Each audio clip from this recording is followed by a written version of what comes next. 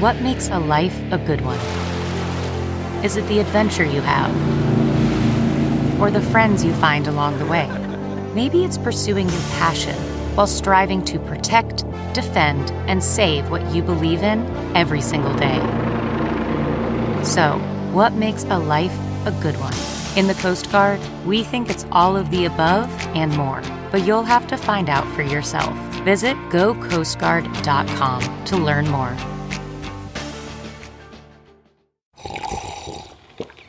That's not just the sound of that first sip of Morning Joe. It's the sound of someone shopping for a car on Carvana from the comfort of home. That's a good blend. It's time to take it easy, like answering some easy questions to get pre-qualified for a car in minutes. Talk about starting the morning right. Just like customizing your terms so your car fits your budget. Visit Carvana.com or download the app to experience car shopping the way it should be. Convenient, comfortable. Welcome to episode 601, a best of episode with Randy Olea. This was originally aired in 2013, and we talk about war and fighting and getting sober and what's a real man and et cetera, et cetera. It's a really good episode. I hope you guys like it. We will be back with new episodes in August. I'm still on break and enjoying it. We are sponsored this week, as always, by BetterHelp Online Counseling. Keeping our mind healthy is a really, really, really important thing, and that's why I started this podcast, and I'm a big fan of BetterHelp. I've been using it for years, and I learned all kinds of tools. One of the things that I did this week was I've unplugged my video games indefinitely because I can just feel it affecting my mind. And if I didn't talk about this in my support groups, or especially with my therapists, I probably wouldn't be making that decision. But anyway, big fan of BetterHelp. It's online therapy that offers video, phone, and even live chat-only therapy sessions, so you don't have to see anyone on camera if you don't want to. It's much more affordable than in-person therapy, and you can be matched with a therapist in under 48 hours. And you guys, the listeners, get 10% off your first month at BetterHelp.com/mental. That's BetterHelp.com/mental. And make sure you include the /mental so they know you came from the podcast. And here now, that episode with Randy Olea. Welcome to episode 125 with my guest, Randy Olea. I'm Paul Gilmartin. This is the Mental Illness Happy Hour. An hour or two of honesty about all the battles in our heads, from medically diagnosed conditions and past traumas to everyday compulsive negative thinking. This show's not meant to be a substitute for professional mental counseling. It's not a doctor's office. It's more like a waiting room that doesn't suck. The website for this show is mentalpod.com. Please go check it out. There's all kinds of stuff you can do there. You can join the forum. You can take one of the many surveys that thousands of people have filled out and are an important part of this show. That blows my mind sometimes when I think about that. That like 20,000 people have taken, maybe not that many, maybe like 15,000 people have taken the surveys on the website. It's just, it's so cool getting to know. And when people take them anonymously, there's just something about what they share that, I don't know. It's, I'm learning so much. I guess that's what I'm trying to say with all these awkward silences. To give you a med update, I've been on 200 milligrams of Lamictal. It's been added to my cocktail of other meds, and I'm actually feeling pretty good. Despite that last 30 seconds, I'm feeling like I'm having an easier time forming sentences and putting my thoughts together. There was a period about 6 months ago where it was, I can't remember the episode, but it was just so hard to put sentences together, and it's nice to feel like that is maybe behind me, at least for now. It's the thing about being on meds, man. You never know how long the good is going to last, so you just kind of try to enjoy it. So I'm in a good place, and thank you guys for all of your support. Although I got to tell you, there was a little bit of hypomania, I think that's what it's called, in the first 2 weeks at that 200 milligram dose, and then like a switch flipping off.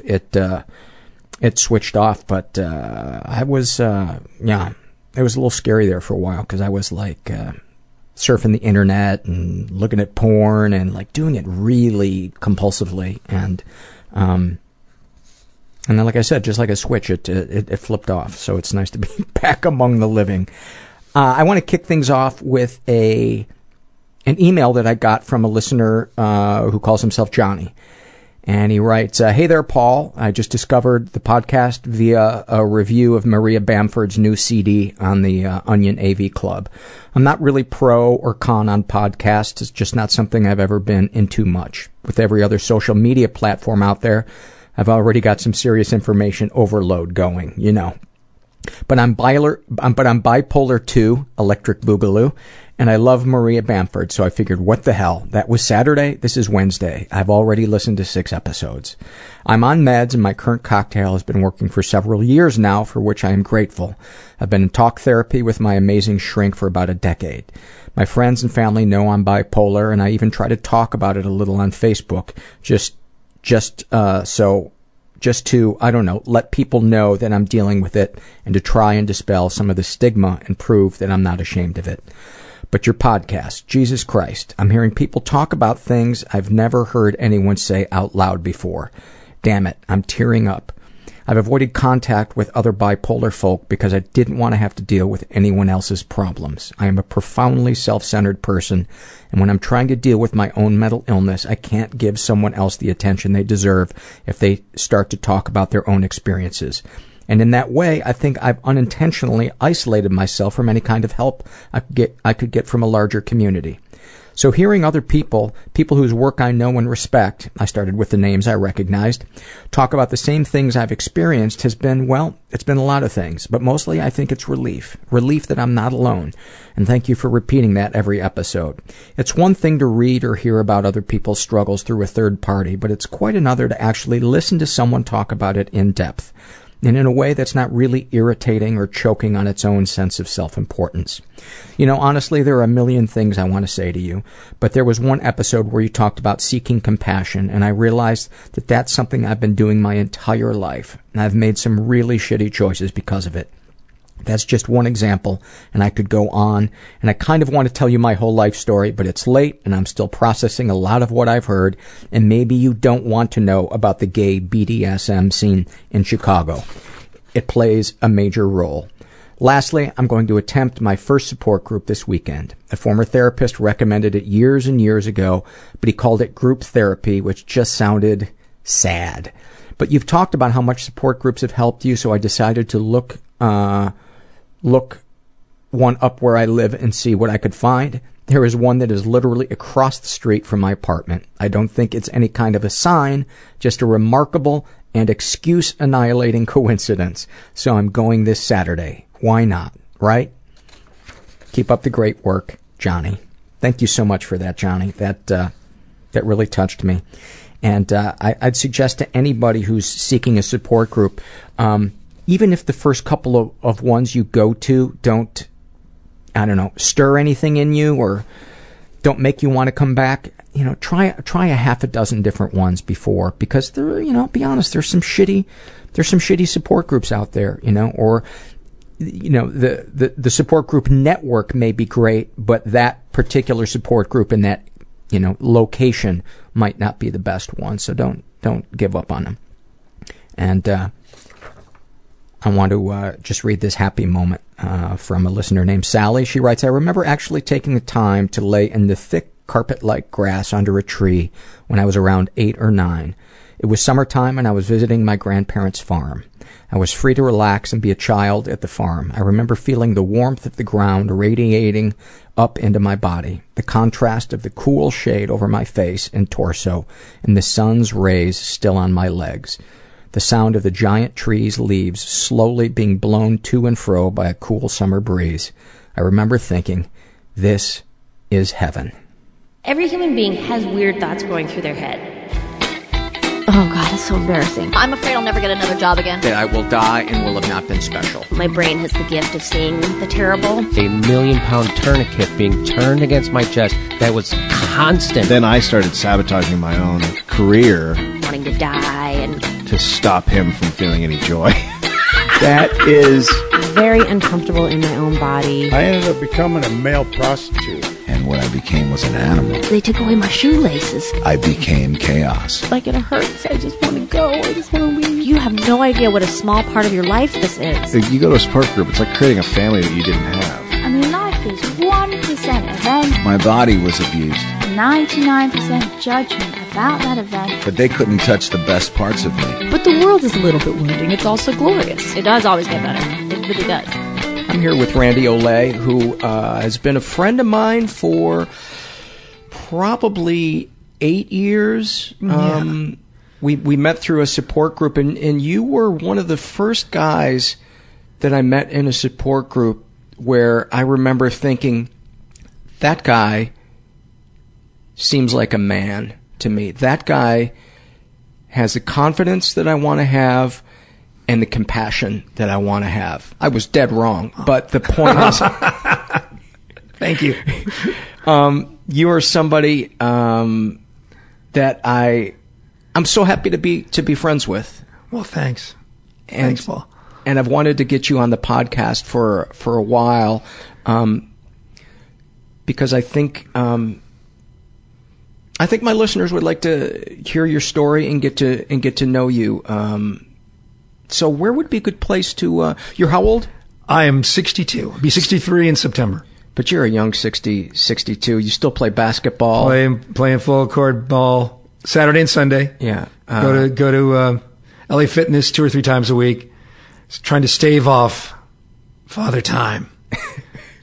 You're married. You have a 6-year-old daughter. And a 20-year-old stepson. And a 20-year-old stepson. Right. You're a Vietnam vet. Right. You've been sober for 25 years? Yes, 25 plus. Right. Yeah. And you grew up in Los Angeles? I was born in East LA, just like the song. Yeah. And raised in Pico Rivera until I was, 12 or 13. And then we moved to Temple City. I don't know if you know those areas. Mm-mm. Okay. A lot of gang activity back then. Of course, with gangs back then, it was brass knuckles and switchblades. And switchblades. That's right. And today, being in a gang today is not quite. It doesn't have the same. I mean, we used to meet at the park when you wanted to have it out. Yeah. That's back in those days. You're a Mexican American. Mexican American. Second generation. Second generation. Yeah. My dad was born in Texas. My mother was born in L.A. And funnily enough, speaking of my dad, I just last week, he dropped out of our lives years and years ago, and came back in when my mother passed away back in '85. And I think guilt brought him back into the picture, and then he disappeared after about a year of trying to hang out with us. And so he had never met any of his grandchildren. And I was watching an episode of that Real Sports with Bryant Gumbel, and they were profiling this young white kid who has brought all these old Negro League players back together again, because he's been researching him and putting him back together. So I thought, because my dad was not to play, just to. No. They're very old. Yeah. Many of them are dead. Because that was back in the 30s, 20s, 30s, right. 40s. So these guys are in their 90s. Right. And 80s, this was when before Jackie Robinson, broke the color barrier in 47. In any case, I thought, I'm going to look up the East LA baseball teams, find out where my old man is. Cause, we really haven't heard from him, for about 20 plus years. And, found out that he passed away. I went on this, there's a site where you can put in your last name, and it'll give you all the Oleas, for example, in my case, all the Oleas who have died in California. and found his birth date, and he was living in Fontana apparently, and he died in 2009. So he's been dead for 4 years. And what did you think or feel when you read that? Well, one of the first things that came to my mind, Paul, was that I do not want to die like that. I want my loved ones around me. This is probably one of the greatest revelations, I think, a man like me, who's had the kind of life that I've had, who, he was a role model. He was not a positive role model, but he was a role model. You know what I'm saying? He was mean. He was a mean son of a gun. We can swear on here, by the way. Well, he was mean, and he pushed us away, always kept us at arm. The only emotion that he really felt comfortable showing was anger. I'm sorry? How would he express that? Physically, usually. Like broke my sister's nose a couple of bones. I mean, he would never last in today's environment in terms of child abuse. He was a classic child abuser. And, but look, he provided for us. We had 3 hots and a cot. So I can't, blame him for not raising us, because he did do that. But one of the key ingredients that is missing, from our lives, my sisters and myself, is that what was missing was that emotional upbringing. You know what I'm saying? Where love is expressed. Now you just met my daughter again. You got to see her after so many years. She's going to be 7 years old, and there isn't a day go by that I don't kiss her and tell her I love her. There isn't a day that goes by that I don't kiss my wife and tell her that I love her, or my son. His legacy is kind of a reversal of fortune kind of legacy. I do not want my family to ever doubt that I love them, and I don't want to die alone, and I don't want them to be alone. And I think, that is an incredible revelation for, like I said, for a guy like me to realize after denying myself so many years, that comfort. I've had plenty of experience with women. I've had plenty of sexual experience, but not a lot of love, not a lot of that, kind of emotional attachment. And, since I've been married, and a few years before that, since I've, tried to change my life, to become more, of a spiritual person and less of a physical person, if you will, it's changed. So it was, that I kind of, I felt badly for him, for a few moments, because we were there for him. We wanted him we wanted him back in our lives. He couldn't do it. He could not do it. And, when you're thinking about your life and you're looking at your father, because I looked at my father's life and I thought, well, what made him that way? And then I remembered all those summers that I spent with my Grandma Rose. She was mean. Every other summer we would spend one summer with our Grandma Mary, one summer with our Grandma Rose. When it was Grandma Mary, it was parades, it was bouquets. It was great. It was my mother's mother. But when we were going to go to my Grandma Rose's, tears and fears.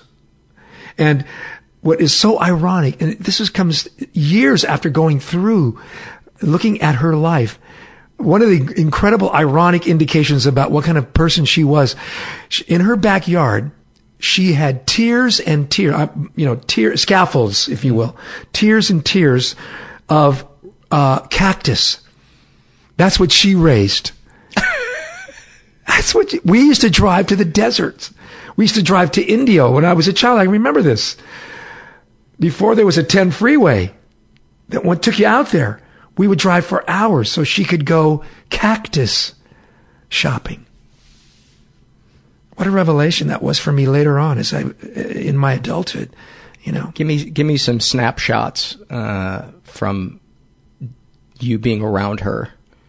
Oh, it was there, as I said, fear. I mean, how would she express what it was that made you afraid? She didn't want us talking too loud. She didn't want us to, we couldn't play too loud. We couldn't disrupt her, whatever she was doing. And I got to tell you, you know those pictures you see of kids sitting in the corner with their face to the wall on a high chair? That was me. She literally made me do that. She literally faced me to the wall in the corner, looking at the corner of where the two walls came together. And my sisters, very early on, God bless them, I love them, and I have forgiven them for this, but they would collude and they would lie to my grandmother and say, "Oh, Randy hit us, Grandma, Randy," and in the corner. And would she hit you too? Oh yeah. She was a slapper. She was a hitter. And so, I realized that my father was brought up in this environment. What was her husband like? Well, see, here's the thing. My father, the only grandfather I knew was my step grandfather, my grandpa Pete, but he was her second husband, which I didn't know until years later. And my uncle Chris, his half brother, was the only uncle I knew from that side of the family, but he was Pete's son. Mm-hmm. My father's father was a boxer, professional boxer in Mexico. And I only met him once, and he didn't speak English and I didn't speak Spanish. And it looked very much like my father. He was big, and he was imposing, so I really never knew him. Mm-hmm. But, and my Did your father know him? He knew, I suppose he knew him. But he was out of your never had the life. kind of relationship where we ever talked about my father's life. I never talked to my father about his past. Too much fear. So what was your mother like? She was an angel. She was just... That often seems to be the case with the spouse of the abuser. Yeah. She was a classic victim. You know what I'm saying? Everyone loved her. Aunt Lupita and Lupe, and she was loved by all of my cousins and of course us. But she allowed the abuse to occur. She did fight back, and she paid for that. What a terrible position. For especially when it's that era of divorce is off the table. I imagine you were raised Catholic. Right. So, divorce is, you might as well tell God to go fuck himself. Yeah. There was a moment in time when he left, and it was heaven. I mean, it was, we could breathe. Unfortunately for us, he came back. Into our lives. And I remember those hollow promises he made. I'll never yell at you. I'll never hit you again, blah, blah, blah. Was he a drinker? He was not an alcoholic. He was mean. He was not an alcoholic. But he didn't, he wasn't the kind of guy that, was only physical with kids. I mean, with us. I mean, I've seen him get into fights with men, when he would play ball. He was baseball, basketball, baseball. He was, like I said, he played semi-pro ball. There was like an East Coast, league, Mexican league in East LA. Played at Belvedere Park and all these other parks in, over in East LA. So I grew up. You mean East Side or East Coast? No, East LA, East Los Angeles. Okay, because you said East Coast, I thought. No. How they traveled all the way to New York for a game? No, East LA, East Los Angeles League. Yeah. So, it was all, the Hazard Park, Belvedere Park. There was a lot of parks over there. Guys who. It's very competitive, I imagine. He was he was competitive. As am I. I mean, that's one of the things I got from him. That's why I'm still playing ball. I love that kind of, physicality. There's a muscle that we have in us that can only be exercised through butting heads with somebody. Yeah. And for certain guys, I mean, there are guys, yes. I'm sure you know them too. They don't care about that. They have no response. They don't care. They don't want to do it. They'll just go to the gym and lift weights. Me, I like, I played yesterday and got into it with a guy. I mean, not into it. We didn't get to a point of but just competing. Yeah. The guy that was guarding me and I was guarding him, and you're bumping. And there's something too about the oblivion of that focus when it's like, oh, that motherfucker's not getting around me. Right. I will die before I let that person score. Right. And then, it's not the necessarily joy healthy. of scoring the last basket of the day in your face, and that's happened so many times. I mean, I'm a good ball player, so, it's fun, and I've had an incredible amount of injuries since, I turned 50, everything happened. In fact, everything happened after I got married. All my major injuries all happened since I've been married. How does that happen? Did your dad, and this is me filtering your story through my experience, because I was just talking to my therapist about it this morning. Did your dad show you affection when you were good at sports? Okay. Let me illustrate an event, a basketball event in high school. I was captain of the basketball team in high school. And my father, really until my senior year, never really came to see anything I did. He came to see some varsity football games, finally. I had had a great game and scored 24 points and number of rebounds, just was kicking butt. So I come home and I go, hey, Dad, I made 24 points today in the game. And he said, you scored 24 points. Wow. And that was all he said. That was all he said. He never. And my mother told me after I came back from Vietnam that my father was extremely jealous of me. That he was, athletics, wise. He was a good ball player, but he only excelled in baseball. I lettered in track, baseball, football, basketball through high school. And I was captain of a couple of teams and I always excelled. And he apparently, according to my mother, hated that. He hated that. And he was always competing. My father challenged me to push-up contests when I came back from Vietnam. I mean, he was an older guy at that point, but he couldn't, and especially if he started to drink, then it would get very ugly sometimes. But he wasn't an alcoholic. He wasn't. He was probably maybe a binger, but really, that is not my experience of him. That he was drunk all the time. But when my mother died, he guilt drank. You know what I'm saying? He guilt drank. And then things would come out. It would have been so nice if, when we were kids, somebody could have just taken us aside and put their arms around us and said, you should know that even though they're in adult bodies, you're being raised by children. Yeah. You're being raised by a child. Oh, and yeah, absolutely. Understand that all this stuff that makes you feel terrible is not because you're unworthy. That made me feel terrible. I have a perspective on it today, which is good. Through my recovery, I've had to, I didn't have to, but if I wanted to have any kind of peace, I had to go through and look at every segment of, of guilt and shame and loathing of my, self-loathing and figure out, why I felt this way, why it was like this for me, why I have these fears. Mm-hmm. Why I had them. And were you a violent kid, or did sports take care of it? Sports pretty much took care of it. So when sports went away, for the most part, when did you start using your fists? Oh, early, and then a lot when I came back from overseas. And I mean, I was a bouncer in a Hells Angels bar. You probably heard me say that. I mean, in Sacramento. Was that before or after Vietnam? After Vietnam. No, after. Everything was after. I mean, before Vietnam. I mean, really, Did you go to Vietnam right out of high school? No, I about 8 months. See, I graduated in 68, June of 68. So a year, I was in training to go to Vietnam. I would have been there in, I think,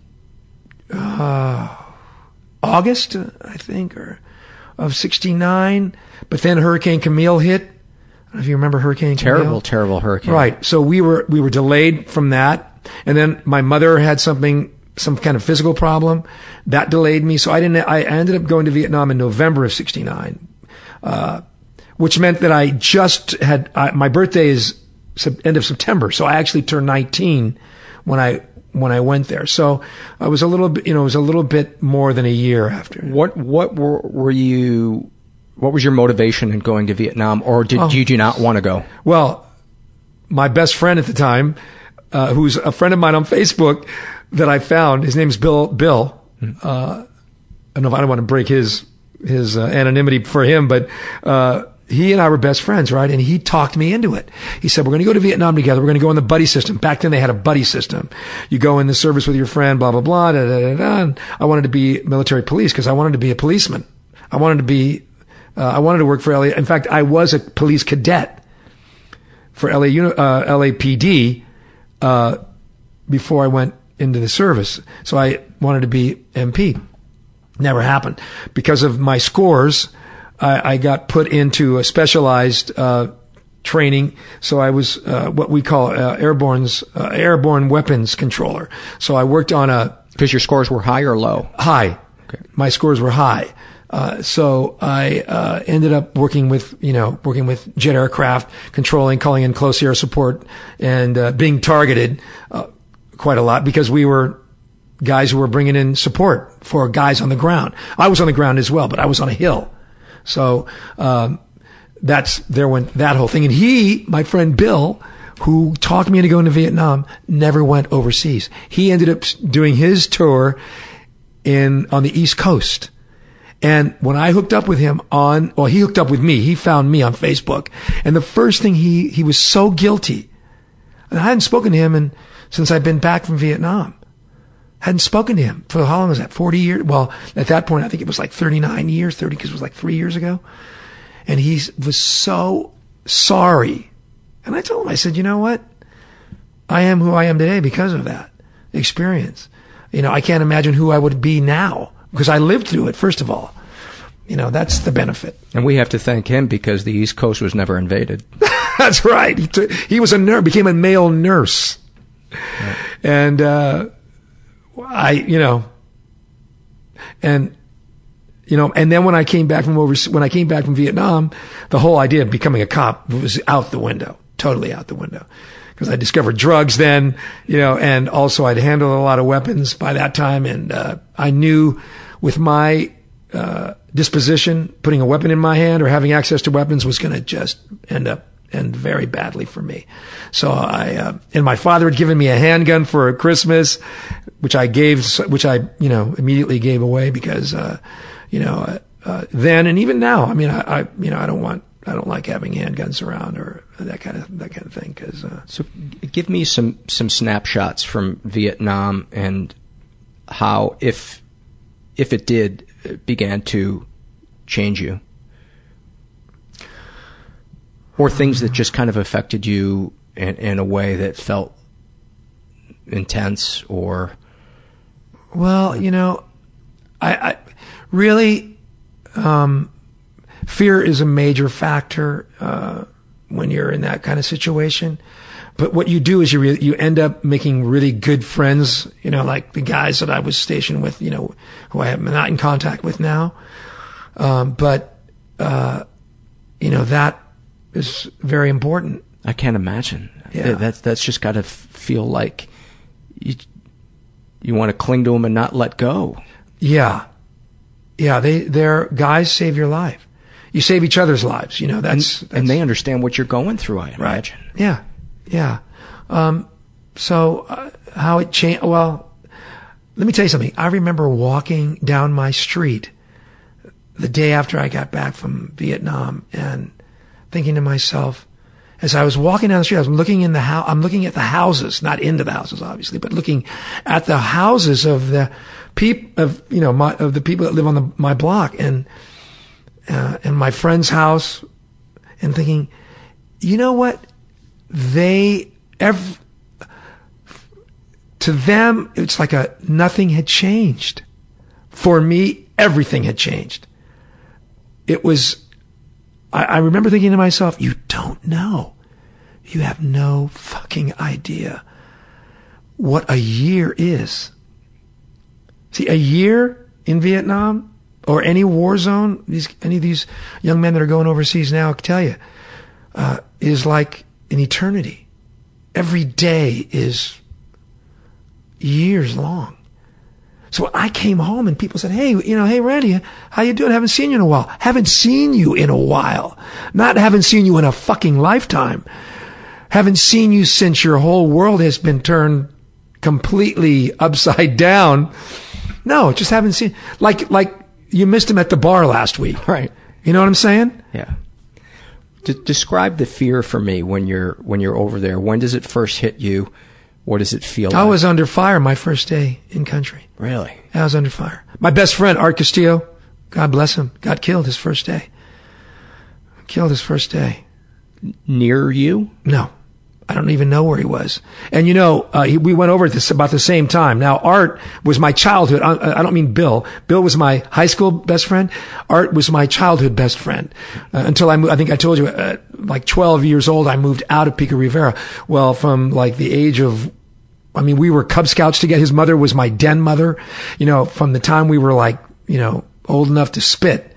We were best friends, and were you moved out of Pico Rivera? No, we moved. It was kind of like a move up for us. I imagine. I think. I'm not privy to that information in terms of what my parents' financial situation was, but it seemed, because I ended up with my own room, which I never had before. I had to sleep on the couch before that, and then when we moved to Temple City, I had my own room. So it was a move up for me, So describe that first day in country. What first day in country? Yeah, what you were thinking. First day in country, landed in Cameron Bay, and it was hotter than hell. And I'm disembarking, coming down the stairs of that whatever the hell that airplane was, and humid. Oh yeah, it was like walking. It was like that. There was a line that Matthew Broderick had in Biloxi Blues where he said, "This is hot. It's Africa hot." and subsequently, I ended up going to Africa and spending a year in Africa. But it's like hot, Africa hot. It's humid. It's 100% humidity practically, and it's like 110 degrees on that tarmac. And I saw these guys walking that had been in country for a while, and one guy had a shotgun shoved down into his pack. Another guy had like a Bowie knife in his boot, and they were like the Walking Dead. And I thought, what the fuck have I gotten myself into here? And then as we got to where we were going to stay that night, there was a mortar attack on the airfield at Cameron, which they had many of. And nothing prepares you for that. They do, there was some perfunctory training, but there's nothing when and then a week later, I was in, maybe not more than a week, but I remember sitting on a bunker after I'd gotten to my place in Pleiku, and I was in a special forces camp. And I was sitting on a bunker with a guy at night we were getting high, smoking a bowl of weed. And, I don't know if I ever told you this story, but, he was from Malibu or someplace. He was from California. Cause all the guys in my unit were from New York. But this guy in this special forces camp was from Malibu. He was a surfer guy. And we were getting loaded. And the Ville was like about half a mile from where maybe a click from where we were. And what's the Ville? The village? Village, right. Is that where enemy or friendly? Well, in the daytime it's a friendly. At night, it's a free fire zone for them. Because at night, this is what I'm trying to tell you. So we're sitting there and we're smoking, and we were sitting on top of a bunker. Behind us was a hooch. With the wall of the hooch was behind us. The bunkers are outside the hooches. So if there's a rocket attack or murder attack, you run out of the hooch, you jump into the bunker. So we were on the bunker because there was nothing going on. And a hooch is the tent that you sleep in? A hooch is like a hard frame built. You've probably seen them. Like if you've seen those old World War II movies where it looks like a train. It's like a long hut. Okay. Made out of wood. And that's where you live in? That's where you live, right? Okay. And you have like netting, mosquito netting and blah, blah, blah. And Look at Platoon. If you see Platoon in the hooch that they're in, that's what most hooches in Vietnam look like. My first thought, too, when you described the tarmac, that's the scene right out of Platoon. Oh, too. fuck. Let me tell you something. You know how many guys saw that scene and just got a lump in their throat? Including me. I'm going to tell you, guys that are Vietnam vets who've seen that movie, I didn't have those experiences. I'm not sure. I don't know who did. I'm sure it happened, but I never had that experience, but I did have some of those experiences. And they are like, Oliver Stone, cause he was there, Anyway, so I'm sitting there with this guy and I'm hearing this weird kind of sound when I'm talking to this guy. I look over and he's not there and I'm thinking, what the fuck? And this hand reaches up and pulls me off the bunker. Off the sandbags, right? And he goes, "You motherfucker, do you hear that?" I'm like, "What?" He goes, look up at the wall there. So I'm looking up in the wall. He says, look. And there were holes, bullet holes. We were taking fire from the Ville, and they had seen when we were smoking. Oh. They had seen the light from the pipe, and they were shooting at the pipe, and they were missing. They were shooting high, so they were hitting above us. That was the first time, Paul, when you realize someone is actually thinking of killing you. There's nothing in the fucking world like realizing that someone has targeted you. Wow. Not just in general, kill somebody, but you. And most guys, if they have time to think that long, die before they're able to process that. That's the kind of fear that you can live in. So, is it fair to say that when that thought occurs to you, when the fear becomes personal, it must just be so visceral? Well, it is then, but then you learn you can't think after that. If you live through that experience, any kind of experience like that overseas in a war zone, and guys will tell you, I'm sure, after that, it's just reaction. Don't think. That's why guys, I'm 43 years out of there now, or whatever it is. I don't have those kind of reactions, but when I first came back from overseas, any noises, loud noises, backfiring. You see it in the movies, it's cliche now, but it's not cliche for a guy who's a vet. But guys, you're coming back from overseas, you react to those noises. You move. That's why you see guys moving. That's why you see guys moving when they hear a noise. And, no one who's been under fire likes to hear sudden loud noises. And you see them moving. Either this or that or whatever. Just move. Don't think. I'm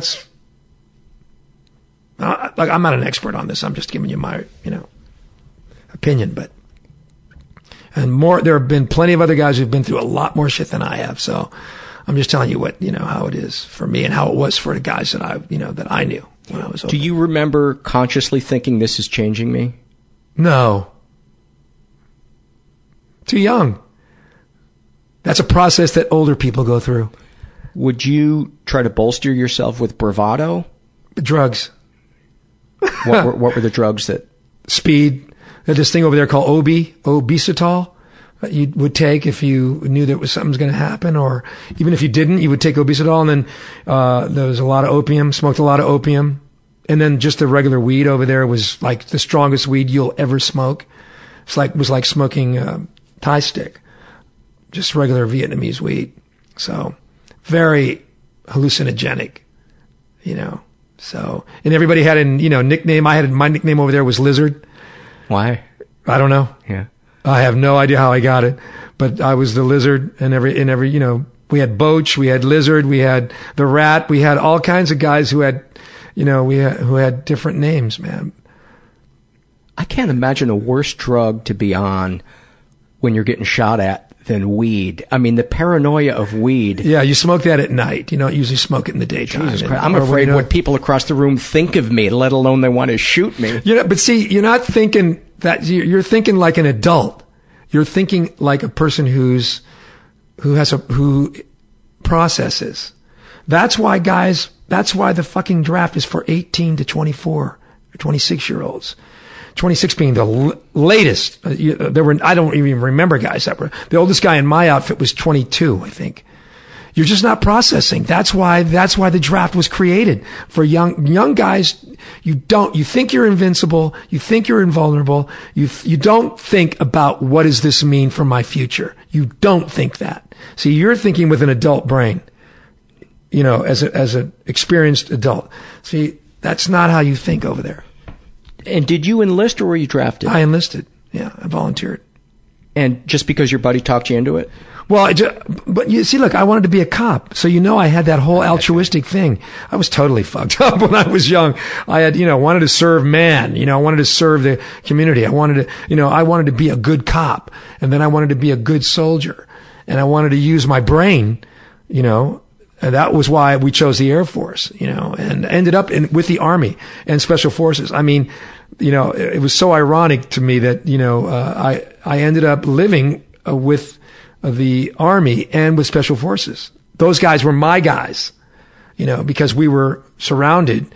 Like I said, we were on a hill. So they were part of our, we were the specialized group, and then they were the part of our, our entourage, if you will. Were you in Vietnam for the Tet Offensive? No, that was in 68. Okay. So 69. I was there for the move into Cambodia. It was 101st, 170th. We were all there for that. That was in June of 70 or whenever that happened. And that was secretive, right? Well, because it was an open secret. I mean, moving thousands of guys to Cambodia. It was illegal on the part of the president to expand the war into Cambodia, but that was supposedly because it happened overnight. I mean, it was one morning we woke up and there were like thousands of other guys like camped out around where we were, literally. Were you close to the Cambodian border when you were? I was Pleiku is like tri-border area, Laos, Cambodia, Vietnam.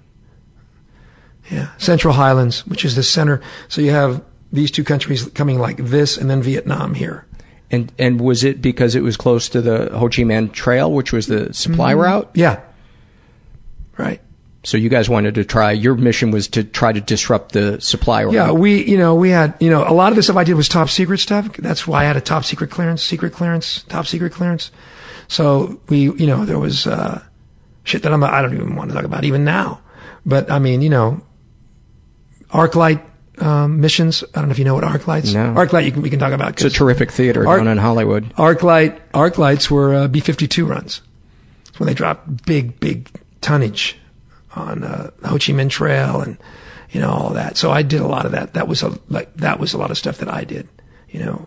Controlling those aircraft and blah blah blah and support and So, do you ever feel guilt or dwell on the cost of that stuff, or is that just too painful or not worth going back and looking into?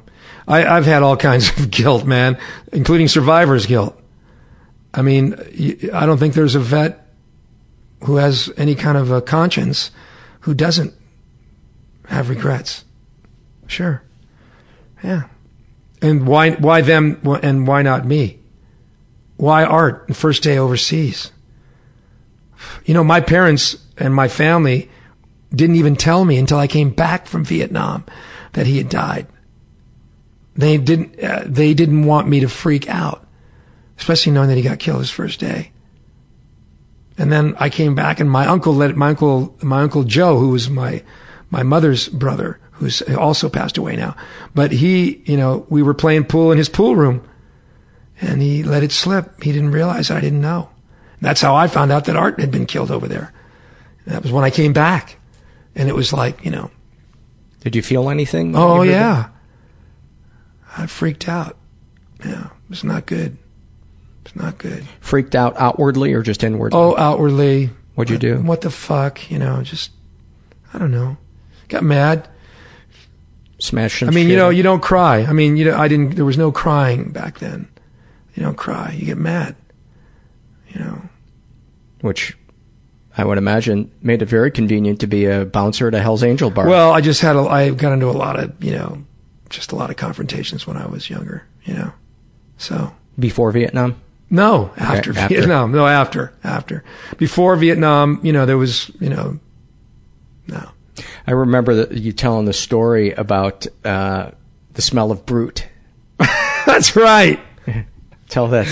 Oh, well, first of all, I used to send back tons of dope to my sisters and friends, and weed or weed, yeah, weed, and in like little in envelopes, not bales, but little, maybe a couple of lids at a time, a lid, an ounce, whatever. And so when I knew I was coming back from overseas, I was completely hooked on speed. I was, I just couldn't imagine living without it. So some guy who I guess he was doing something like that, and he goes, "Yeah, you put it in a bottle of aftershave." So I bought like $150 worth of this stuff because they come in little vials, little like ounce vials. It's liquid, the speed. Yeah. And it's like those just like a medical vial. You break them, and then you pour them into, whatever. So what we would do is we would break them and pour them into a Coke, drink it, and you're up for 2 days. One little vial puts you up for 2 days, and you're talking the whole time. Just, it was one of those things where, you and your partner, or you and your partners will sit down and you all take speed, and then you're just waiting for someone to breathe that's talking so you can jump in and start talking because, you just can't stop talking. What happens when you come down and you crash from opium to come down? But then you're on duty, right? Yeah. So what would happen if shit started to go down and you're takes more speed on opium? Take more speed and get up. But fear is a great awakener. If there's incoming, what we would call incoming, 122s or mortars or, if you're taking small arms fire, you're fucking straight. Trust me. Yeah. You're not going to just be going, it's not like being drunk. I mean, if you've smoked weed, I mean, you can come out of it, but you can't come out of drunk. You can come out of high. Yeah. Maybe that's a revelation. I don't know. So you poured all this stuff in that's why I just broke. I mean, there must have been 100 vials at my feet, man. I just broke the speed open and poured it into the Brute bottle. I just rinsed it out with water because you didn't want to put soap in there to try to rinse it out. And the smell never came out. So I got back home, with a big, that big green Brute bottle full of speed, man. And I was home free. But ever since that time when I would smell Brute, I would have a contact high, and it's just like, I would start speeding just on the natch. You know what I'm saying? Wow. So yeah, but I didn't think I could live without it, and I eventually poured out because being back in the world and being on that high didn't work for me. It didn't work. It was too like being back there. I didn't like that. I didn't like that feeling. And then there were plenty of other things to do. I mean, I was introduced to LSD. This was like 1970, and mescaline. There were plenty of other things I could take that were hallucinogenic, that were, psychedelic. So I became very, very hooked on that stuff. What was that the most soothing thing to you when you would come home? What took you to a place where you felt okay? Really, pretending that I was okay was what, I ended up, I re-hooked up with an old girlfriend, and we would go to the park when I would have a time off or something, if I wasn't working, because I was still in the military. But I was basically still, working working as a soldier, so. Even though you were stateside? Even though I was stateside, yeah, I got stationed up in Sacramento. That's how I ended up in Sacramento. Ended up back in Sacramento. I got back in Sacramento. They were going to put me in an airborne squadron, airborne radar. It's called AWACS in the Air Force. Airborne, Weapons and Control System, which is like, you probably it's that thing that spins around. Looks for planes. I don't know if it's true now, but the United States is covered by airborne radar, planes that are flying constantly that were back then in 1969, because there was still that danger of ICBMs and all that bullshit. So the whole of the Western really the whole of the U.S., but mostly the Western and Eastern coasts were covered by airborne radar. But I was scheduled to go back overseas to Clark Air Force Base in the Philippines. So when I found that out, I asked the flight surgeon, I said, am I going to be flying back over Vietnamese airspace? He says, yes. I said, I'm not doing that. I said, there's no way I'm flying back, because I knew how many aircraft had been shot down over there. Because that was my job. And, there were a lot of aircraft that were shot down that were never reported, and I said, I'm not putting myself back over there again. And, I said, you gotta help me. I said, you look at my service record. I have, I've been awarded a few blah, blah, blahs, this and that and bullshit. And I said, he says, unfit for flying, cannot sit in a confined space for da-da-da-da-da. Rubber stamped me out of there. But that's where, I was headed back because, like I said, the war was still going strong at that point, in 1970.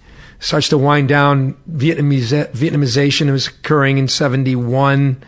And then, by 75, we're out of there. But, and when did you get out of the Army, and what was the reason? I was at the Air Force. I got out in 1973. 1973, May 1973 in Wisconsin.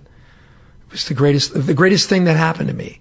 The greatest thing that could have happened to me was they thought they were screwing me over. So they put me on a radar site. 100 guys in the middle of a cornfield, literally in the middle of a cornfield in Osceola, Wisconsin, and saved my ass.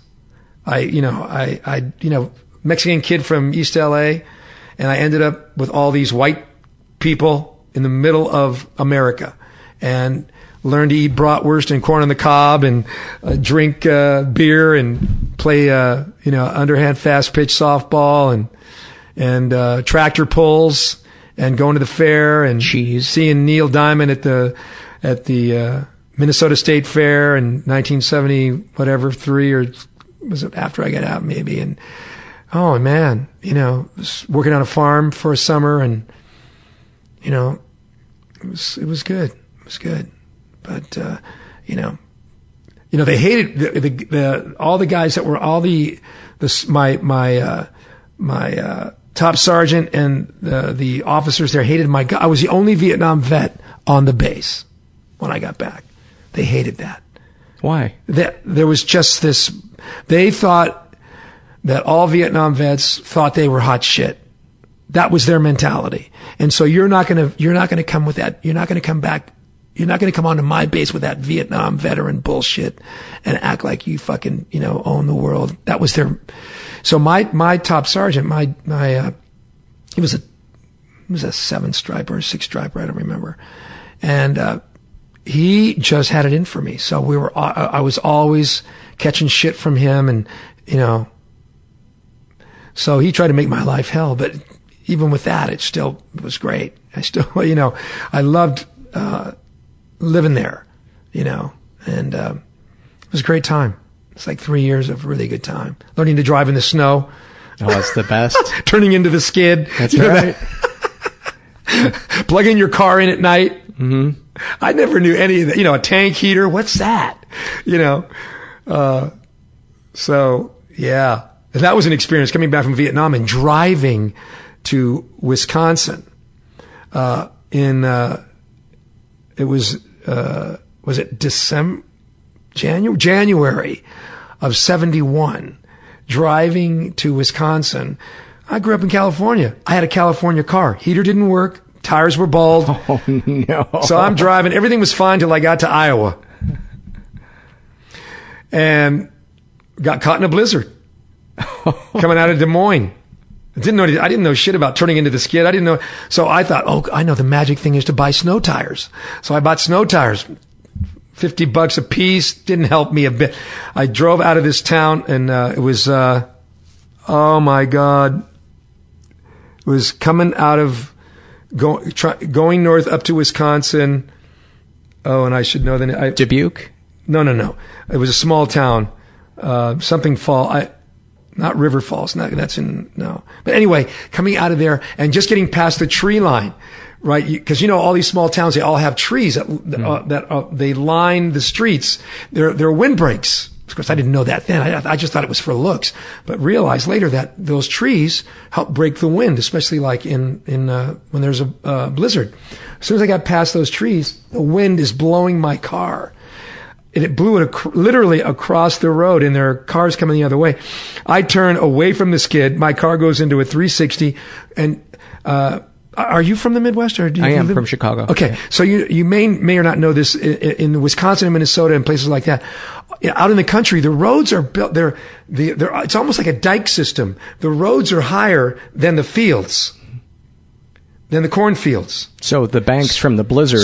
So snow. So they have ditches. They have like ditches with culverts. That's where you wind up when you're drunk. Exactly. But the snow all accumulates there, which is kind of good. So you're literally, it takes the snow a long time to catch up to the road. Yeah. Right? I didn't know any of this until later. Anyway, the snow was already almost at the level of the road. I go off the road and I go down, my car goes down in through the snow, and I'm buried. I'm in a whiteout. There's snow all around me. I had to force the door open and crawl up through the snow to get out. I was in that town for 3 days in a church. I was late for my to get to my base, my assignment, for 3 days because I was stuck in the snow. I learned a lot about snow. So let's fast forward to when the violence began and your temper began to get out of control. Oh, well, I probably in 88. Oh, so a long time. Oh, I mean, no, you said out of control. Oh, okay. When did there was violence all through that time. I mean, I started working at that Hells Angels bar back in the 70s. What brought you to that? I was 75. I was because I was working in martial arts, doing martial arts, and one of my senseis was the manager of that bar.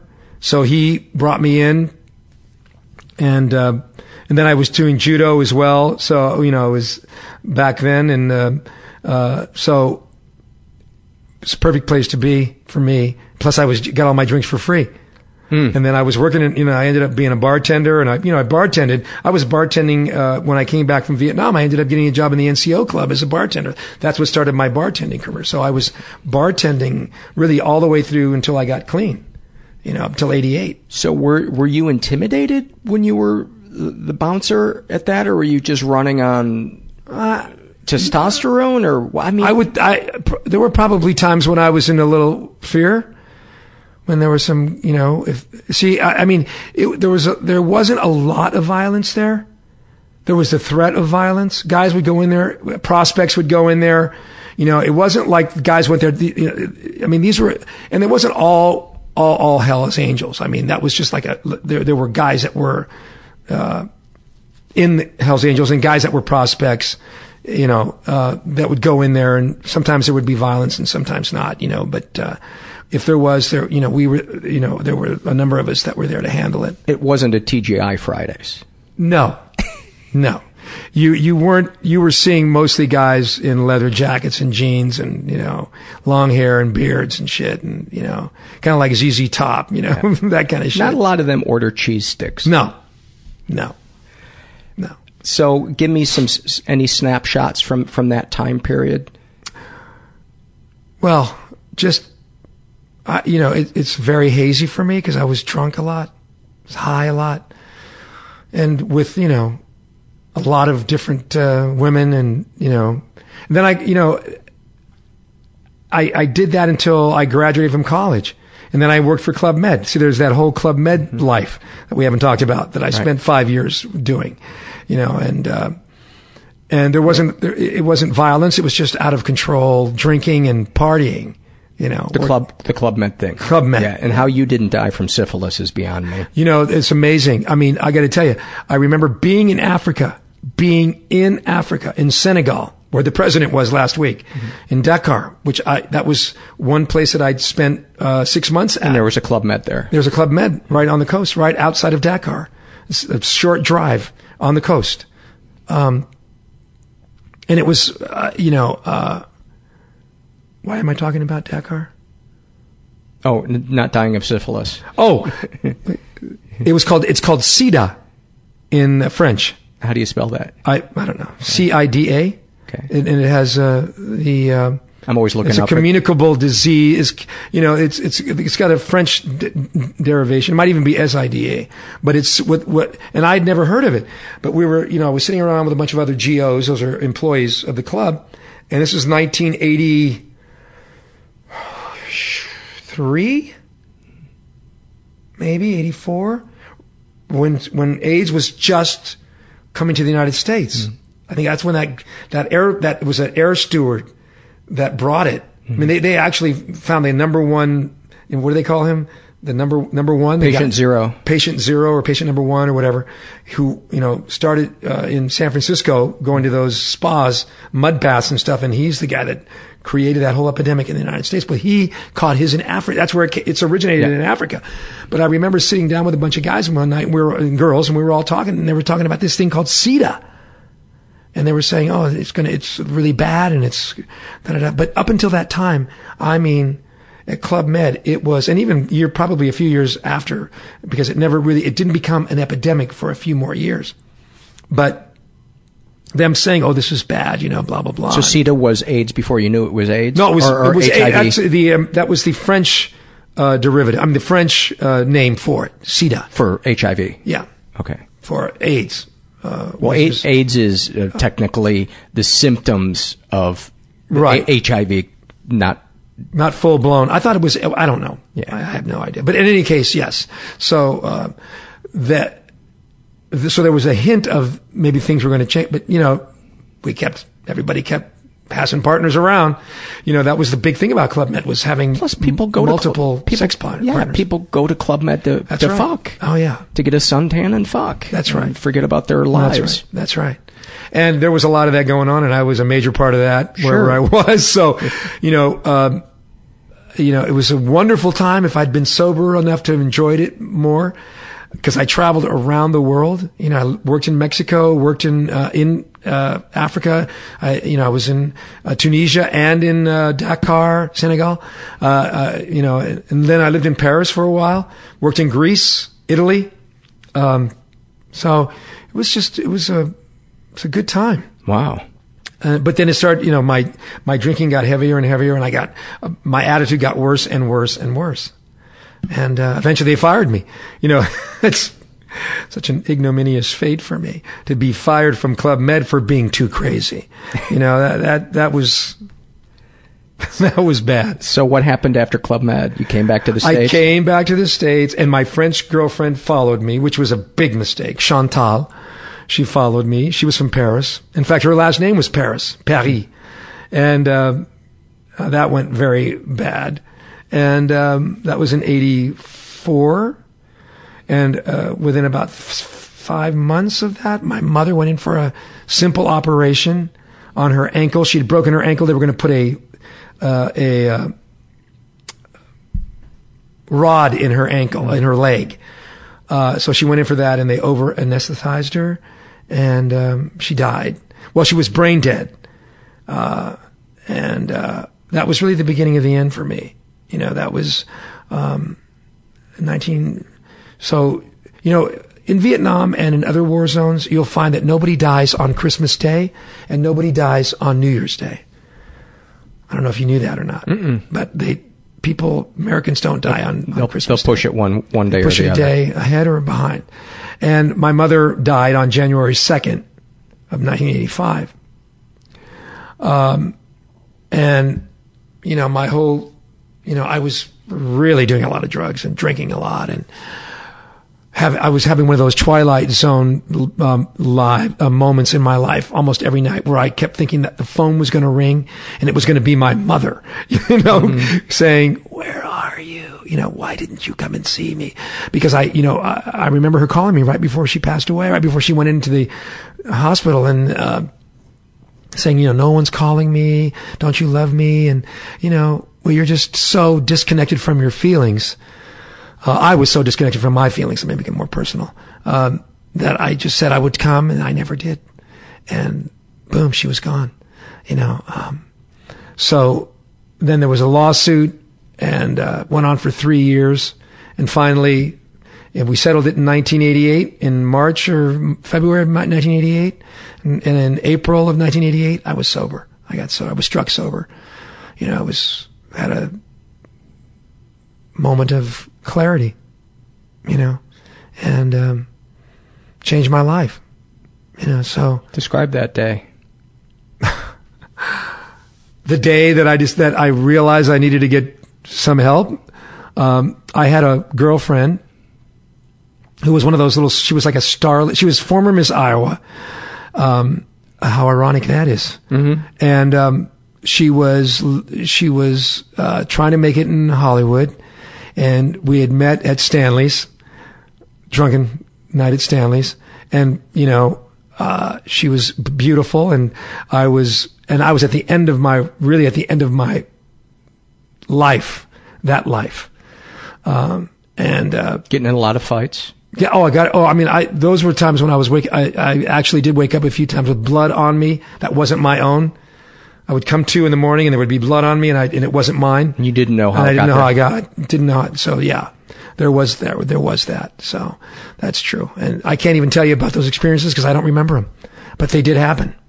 And, and she was one of those experiences. She, woke up with her the next morning and there she was. And then we ended up starting to have a relationship, and found out later that she was having a relationship with a producer and had been lying to me all about that and blah, blah, blah. In any case, I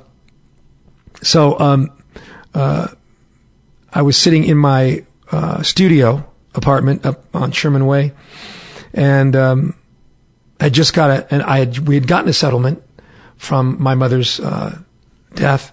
And that was after 3 years of haggling and blah, blah, blahing. And, so I had money. So I had my dealer, his eyes got bigger than plates when he realized how much money I had. And he was going to here's the plan. The plan was he was going to take my money. He was going to buy all this, drug. And I would never have to buy drugs again because we were going to live on the profit. Solely the profit. I would get all my money back, and then I would be able to live on the profit from the sales of all the dope that he was going to sell for me. How could that go wrong? But so I had a new bag of dope, speed or cocaine and weed, and I bought one of those lucky bottles of vodka that don't break on impact, made out of plastic. We talked about that before, I think. And so I'm sitting in my studio apartment on my beanbag chair, and a voice came into my head that said, "You're done." It wasn't my voice. You know how when you're loaded, sometimes you hear your voice talking to you? Mm-hmm. Or a voice that may not be your voice, but it's a familiar voice. It's that interior dialogue voice. But this was a voice I'd never heard before. And it said, "You're done." And it was scary. But I knew I was done. And I had all this new stuff. I had all this stuff. I literally was loaded to the gills, ready to start another run. And, at that time I was a part-time actor and a full-time drunk. So I was a member of SAG. So I called SAG and, Screen Actors Guild for the uninitiated. And, they said, "Call this number." It was Studio 12. And, there was Tom K on the other end of the line. And he said, "Yeah, come on down here." So I go to this was one of the first rehabs in Los Angeles. Recovery houses, yeah, that's right. Specifically for people in the studio system, actors, musicians. Right. There was a couple of famous guys and girls that went through there, and before I went there, and but I go. I'm not gonna bust anybody's anonymity there, but I walked up the front steps, and there was this big guy and his wife, and they had like 2 teeth between them. Mm-hmm. They were like, "Hey, come on in, welcome to Studio 12." And I was like, "Oh my God, what have I done?" All they needed to do was if they were wearing raincoats, it would have been perfect. And it was like just a nightmare. It's like, "Oh my God, what is going on here?" And, but that my life began to change that very day, and started it was a rebirth day. It was like a rebirth day. I was thinking as you were describing that voice coming into your head saying, I'm done, and you had all this stuff in front of you. I had a similar experience in my life in that all the stuff that I thought would make me happy and fix me just made me realize even more how empty I was inside, and then I needed something else. And right. I can't help but think that you saw it in black and white. I've got my drug dream come true, and on a certain level you knew, oh, this isn't going to lead anywhere, but eventually I'm out of that money and I'm more fucked up. Yeah.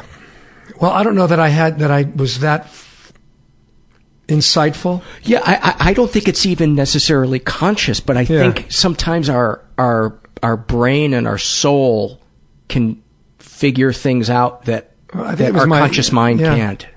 Yeah, there was this, I'm sure it was my soul that was speaking, it was coming through.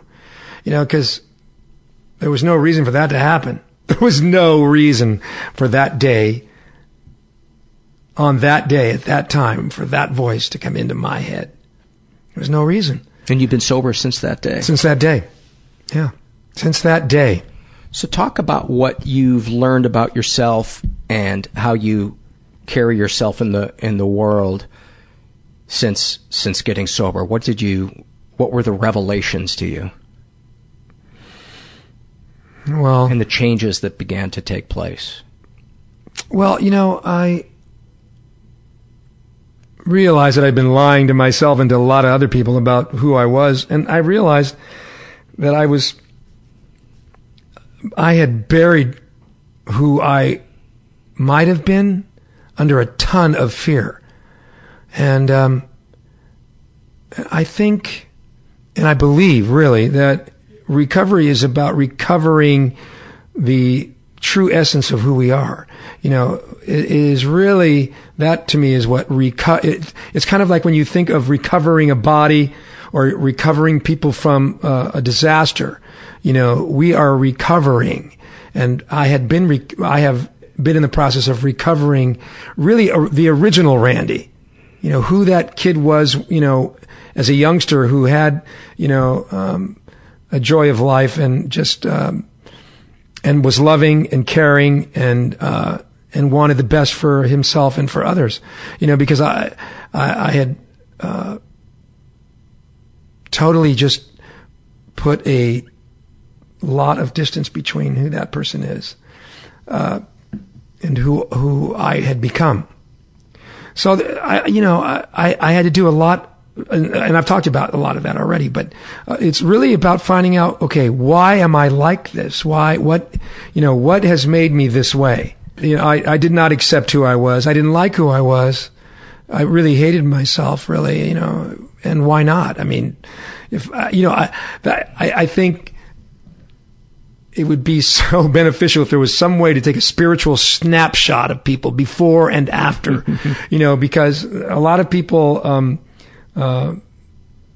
slip back into that old behavior because they forget where they came from, what they were like, and I don't ever want to do that. Yeah, I like you have that saying that our last day loaded, or our first day that we come in, we should have a photograph around our neck. Absolutely. So in case we start to get any attitude, somebody can go. Let me see that photo again. Yeah. Let me look at that. Yeah. Oh God. I got that idea when I think it was, I don't know if it was my daughter, they take those soccer, when she was doing soccer, and and she's got there's a picture of her, it might be at school, but she's like totally crying, Yeah. But we couldn't get her to stop crying because that was just where she was at. So we took a picture of her crying. They took a picture of her crying. And I thought, my God, what a great idea, to take a picture of people, before and after. If you think that you're, because a lot of people think they're all that after a while, and, I'm a blue collar guy, and I love what I do today. I'm able to do what I do today because clean, because I'm not that guy anymore. And your essence isn't weighed down by 50 layers of shitty coping mechanisms. Right. Well, my coping mechanism was fight or flight. Or fuck. Well, that too, but that's also a kind of a flight. Yeah. That's a flight from emotional responsibility. Even today I carry my backpack. You see me, I always have my backpack with me because that was how I lived my life. It's a metaphor for my life. It was a metaphor for my life before, because if I couldn't carry it with me, I didn't want it. I didn't want to own it. I wanted always to be able to say, F you, I'm out of here. I'm done. And I did that. I mean, I literally did that to a couple of beautiful women that I was living with, and we had a fight. I just walked out. I'm going to be 12 years married. 12 years married. That is an amazing, to me, that's just amazing. I love my life today, and I love who I am today. And I love my wife. I love my kids. And I want what I have. That's the trick, really, is wanting what you have, not so much having what you want, but wanting what you have. Couldn't agree more. Yeah. Couldn't agree more. Yeah. But you can't get there intellectually. No. And you cannot think your way into it. No. You have to act your way into it. You have to act your way into gratitude. Right. And often that means getting outside of yourself and caring about another human being. And you know what? And for me, I mean, getting married was incredible. Having a child was, that really changes everything. At least for me it did, it just, and I think anyone with children will know what I mean. Mm. And if you're married and you have a wife that you love, I'm sure that you know what I mean. When you become, I got to tell you, I never thought, first of all, that I would ever be married. I didn't get married until I was 51. I never thought I would have a child. Didn't have a child till I was 56. So, I never thought that would happen for me because I was too selfish and I was too unable to have a lasting relationship. What do you think changed?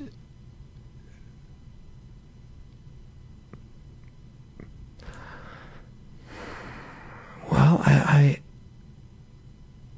I think, when I met my wife, the first date we had, we talked about having a child. I think I was ready for the responsibility. That is probably the most important thing. That's so funny because I would think, oh my God, what a red flag that these two people are like so far down the road. But clearly it's worked out. Oh, it has worked. I mean, look, yeah, I have a spiritual advisor and others close to me at the time who, when I told them, hey, I'm getting married, and they were like, what? You're what? Because I was like I was the bachelor of the, there's no way Randy's going to get married. And then I told them we're having a child, and what? You're having that was a process. I mean, we went through a few years of miscarriages and things like that. But, eventually, God brought us our child, and, but yeah, this whole, I look at my life today, everything in it, the good and the seemingly bad or not good is a blessing. You know what I mean? Just a total blessing. Yeah. Expand on that because I know some people will be like, and I agree with you, but help the person out there who doesn't believe or understand that bad things can be blessings. Quote unquote bad things. Yeah. Well, there's the obvious, what doesn't kill you makes you stronger. There's that obvious answer. But I think also part of that saying is it makes you appreciative of what you do have. And also, it's taken me years to come to the conclusion that not everything is permanent. You know what I mean? Yeah. Yeah. Feelings are not permanent. Situations are not permanent. There are conditions that can be permanent, if you're, injured in some way or, But how you feel about it may change. That's right. That's what's not permanent. It's your feelings. And that has taken many, many years of going through it and then realizing by experience, there was I saw in a movie, the guy, and it was something had happened, and one of the characters had said, "Why didn't you tell me that was going to," and the guy looked at him and said, "Showing's always better than telling." Yeah. It's always better than telling. So, we learn, people like me, knuckleheads like me, we learn through experience that, it is going to change. What I think is really bad now, look, even Vietnam, worst experience of my life at the time. But when I, after a few years of being away from it, has been addiction. The worst thing, being in that is the worst thing. And then being freed from the bonds of that addiction, as long as I maintain a spiritual balance, it's a blessing. As I look back on it, as long as I don't put it away, as long as I don't turn my back on my past. Mm-hmm. See, that's the key. To remember the good stuff and the bad stuff. That the bad stuff, yes, it happened, but we moved away from that. We can recover from that. And I think that's why I always hark on how important support groups can be, because therapy is great and for certain things, but there's nothing like sharing your experience and your shame with somebody else who's also lived that, and seeing that recognition in their eye that they're not bad. Their life has just been covered up with unhealthy coping mechanisms. Absolutely. That is very important, to know you're not alone, or you're not the only one. What a revelation. What a feeling. I think that was when I, first got clean, that was probably one of the, although at the time I couldn't process that, but knowing that I was not alone, that I wasn't the only one who had lied, not the only one who had done horrible things to people, and to myself as well. But that I wasn't the only one who was doing that. That it wasn't that, hey, kind of, what is normal? That's always a question.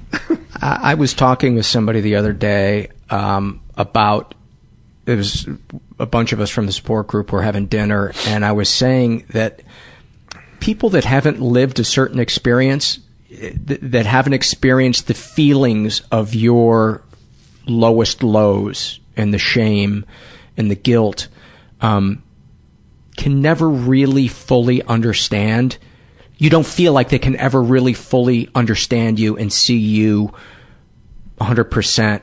And the people that do, because they've lived a similar experience, there's a bond that you feel like you've been through a type of war, like you've been in a type of a foxhole. And I immediately felt guilty after I said that, because I was like, that's a disservice to people who've been in actual war. And so I guess I want to ask you, as somebody who's been through both the internal battle of addiction and the external battle of being in war, is that a fair analogy, or does that denigrate? Is there a parallel somewhere? Does that denigrate what? No, I don't think so. Well, not comparing it to the horror of war, but just in terms of that bond that you feel with somebody else, because you've been through this internal battle in your head where you want to die. You hate yourself so much you want to die. Well, there is, you're asking about parallel versus correlation, I think. There is no parallel between recovery and surviving a combat experience, but there are correlations. There are connections that can be made. There are analogies that can be made, that are legitimate. I mean, why him and not me? Mm-hmm. That's the biggest one. We do that all the time in recovery.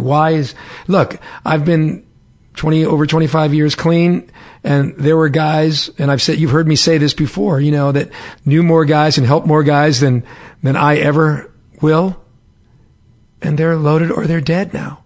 And why are they? There were guys when I was overseas that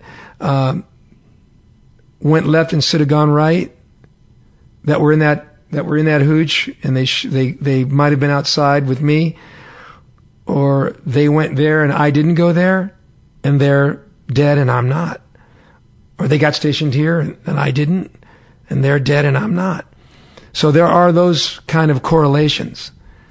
Does that make sense? Yeah, it does. That does it. But there's nothing. Yeah, there is no direct parallel. There isn't. I mean, there was a director named Fuller, Sam Fuller, and he directed all these World War II. Not a lot of them, but a few. The Big Red One, Steel Helmet, and they asked him. Somebody asked him once, said, you make your war movies seem so realistic. How do you do that? And are your war movies really, would you say they're like war, that they come close to the war experience? And he said, let me tell you how you make the war experience come home for a person who's going to a movie. You go to the drive-in where they're showing a movie about war. You go up on a ladder behind the screen, you drill a hole through the ladder, you put a rifle through the hole, and you snipe at the people while they're watching the movie. Wow. That's how you make a war movie real for people. So the war movie is not war. That's pretty simple. It's like a woman can tell you about having a baby, but you're never going to feel what it's like if you're a man. Never. Now, you can draw correlations.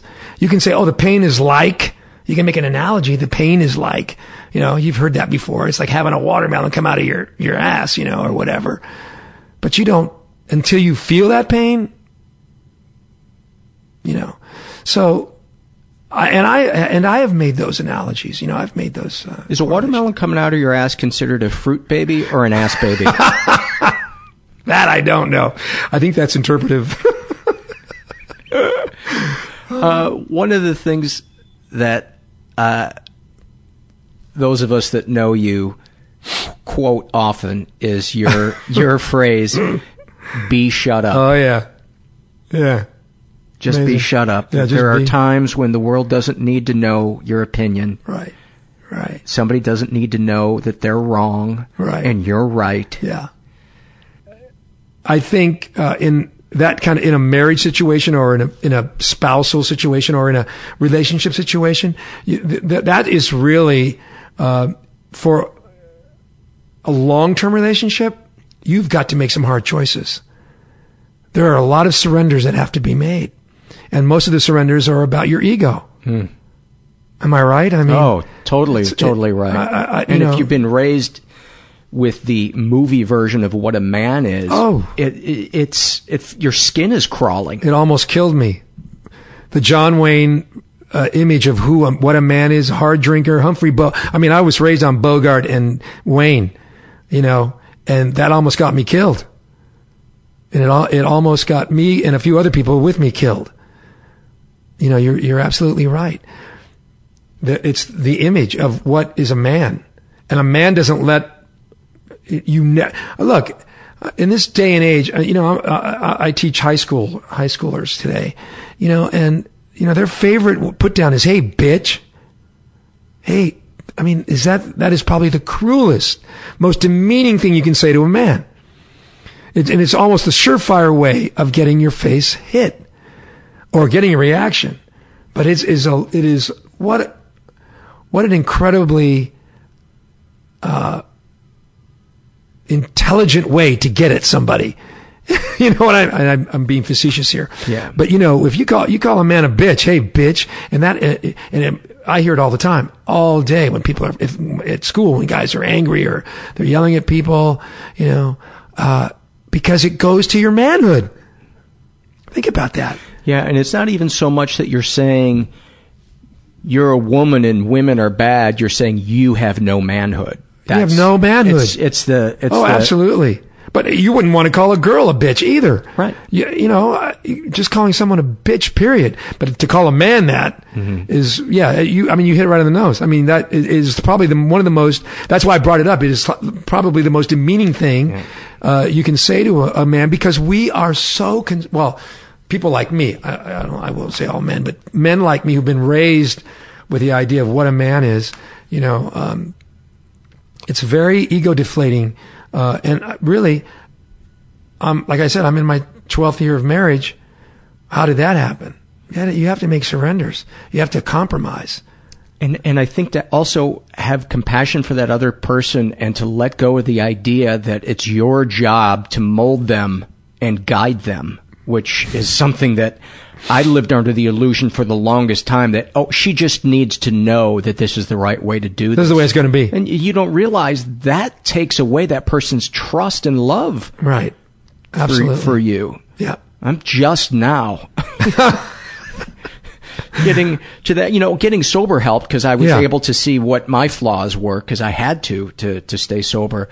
And so now I begin to, apply that in my marriage. But it takes time because that hot anger comes up into your face of she's taking my balls away. Absolutely.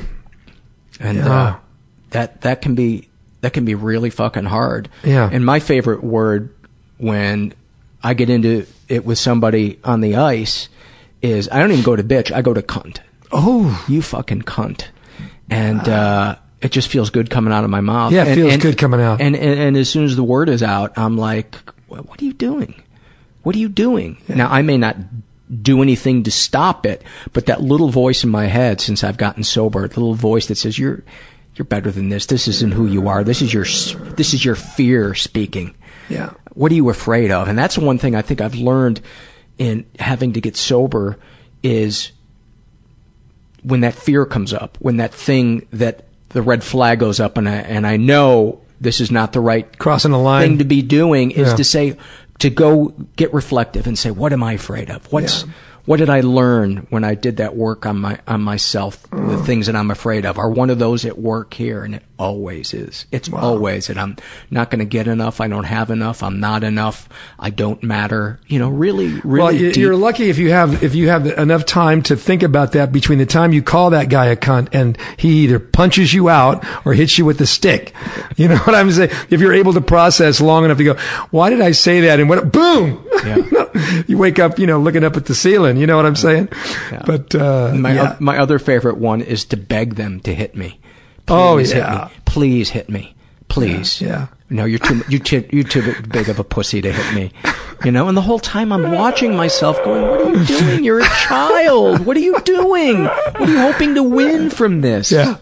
Your manhood. Yeah. Your manhood. Some sense of respect. And it's all such how is your idea of, I'm sure clearly we've gotten a sense of this from listening to you talk, but what does being a true man involve that you never realized? Consistency. I think, there are so many facets that of what my definition of a man is. Someone who's not afraid to cry, someone who's not afraid to say I'm wrong, I'm sorry. Like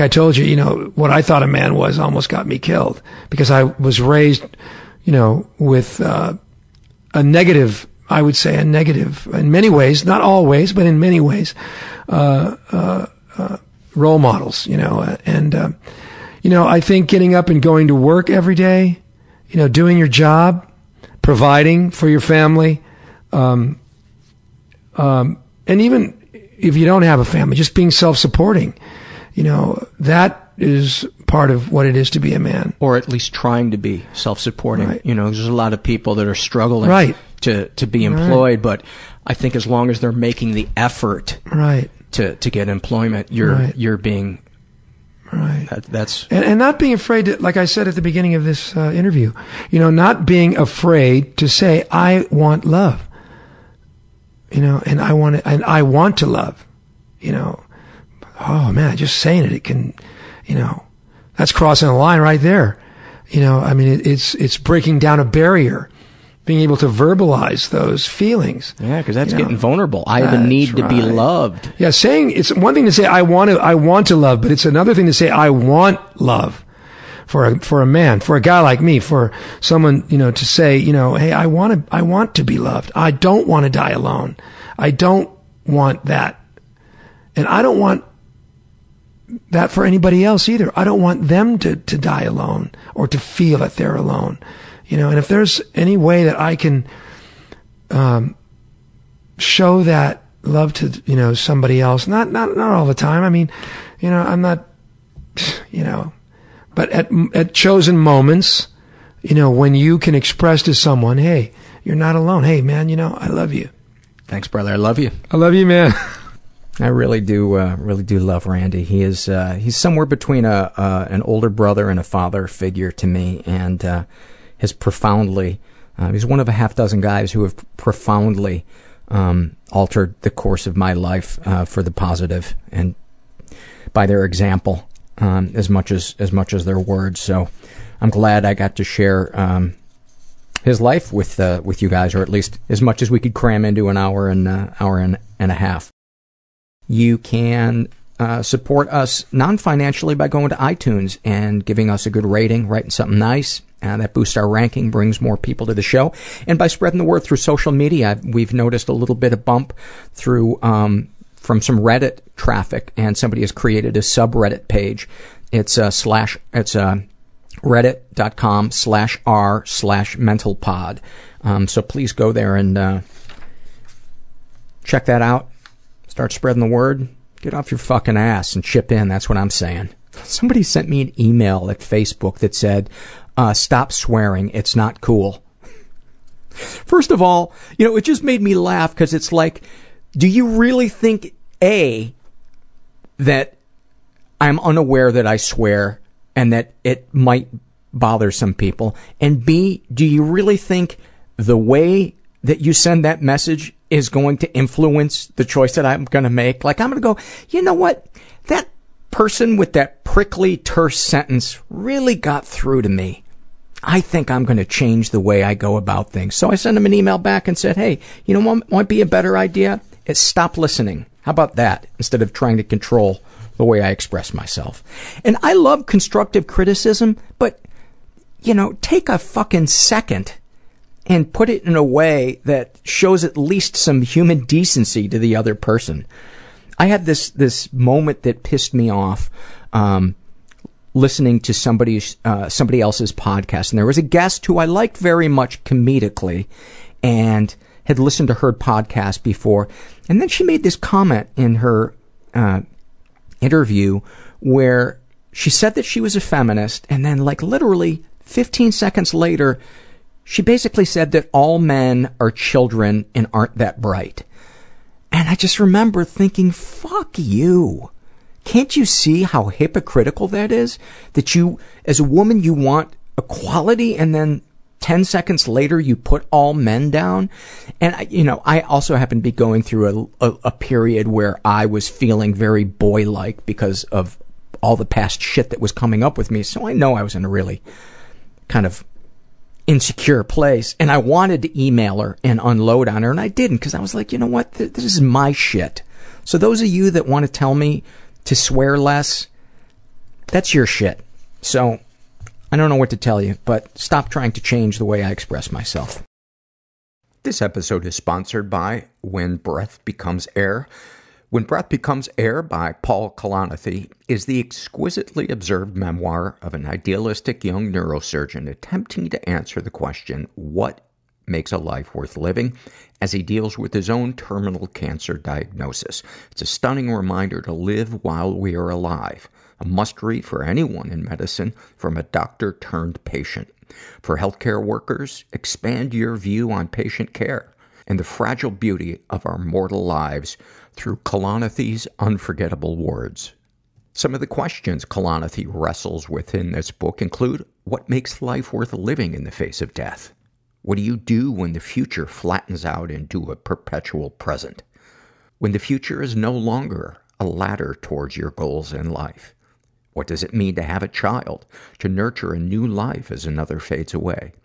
When Breath Becomes Air is a #1 New York Times bestseller, Pulitzer Prize finalist, and named one of the best books of the year by the New York Times Book Review, People, NPR, The Washington Post, Slate, and more.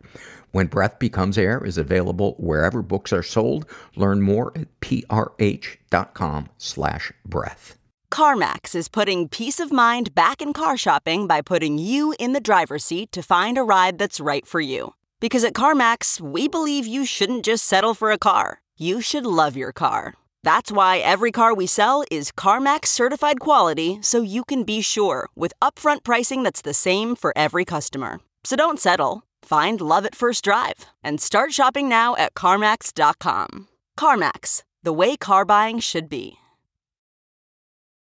I want to read this. Oh, and the other thing I forgot to mention is you can support our advertisers. I know there's no advertisers sometimes for episodes like this week's episode, but if you visit their website when we advertise them, that greatly influences whether or not they will advertise with us again.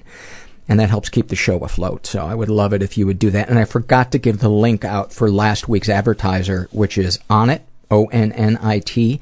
And so I just wanted to give it this week. It's onnit.com/happy hour. So if you could go there and check it out and maybe even buy some of their stuff, it would be awesome. They have some really, really great health products, some of which I'm already using and loving. All right. This is an email I got from listener who calls herself Jay. And she writes, "Hi, Paul. I'm listening to episode number 118. Kulap Vilaysack is the bomb, and it has made me so desire that feeling of being in your body. I've slowly realized it's not something I have, and I think I'm going to work on that, as well as being present and warding off my anxiety. I had a thought, though, about the babysitter survey you read. I feel like recently I've heard you telling people to forgive themselves a lot. I'm listening to your archives out of order, though, so forgive me if the recentness is my imagination. Hearing you, it feels almost triggering to, quote, grant them forgiveness so offhandedly. And none of my sexual shit even happened in childhood. I wish you would just add some nuance there, as in, yes, that was wrong, but you should forgive yourself, or I don't know if it fucked with their sexuality. Maybe it did, but you were a kid and you should let go of the guilt, maybe not the lesson you learned from it, i.e. respecting other people's privacy or whatever it may have been.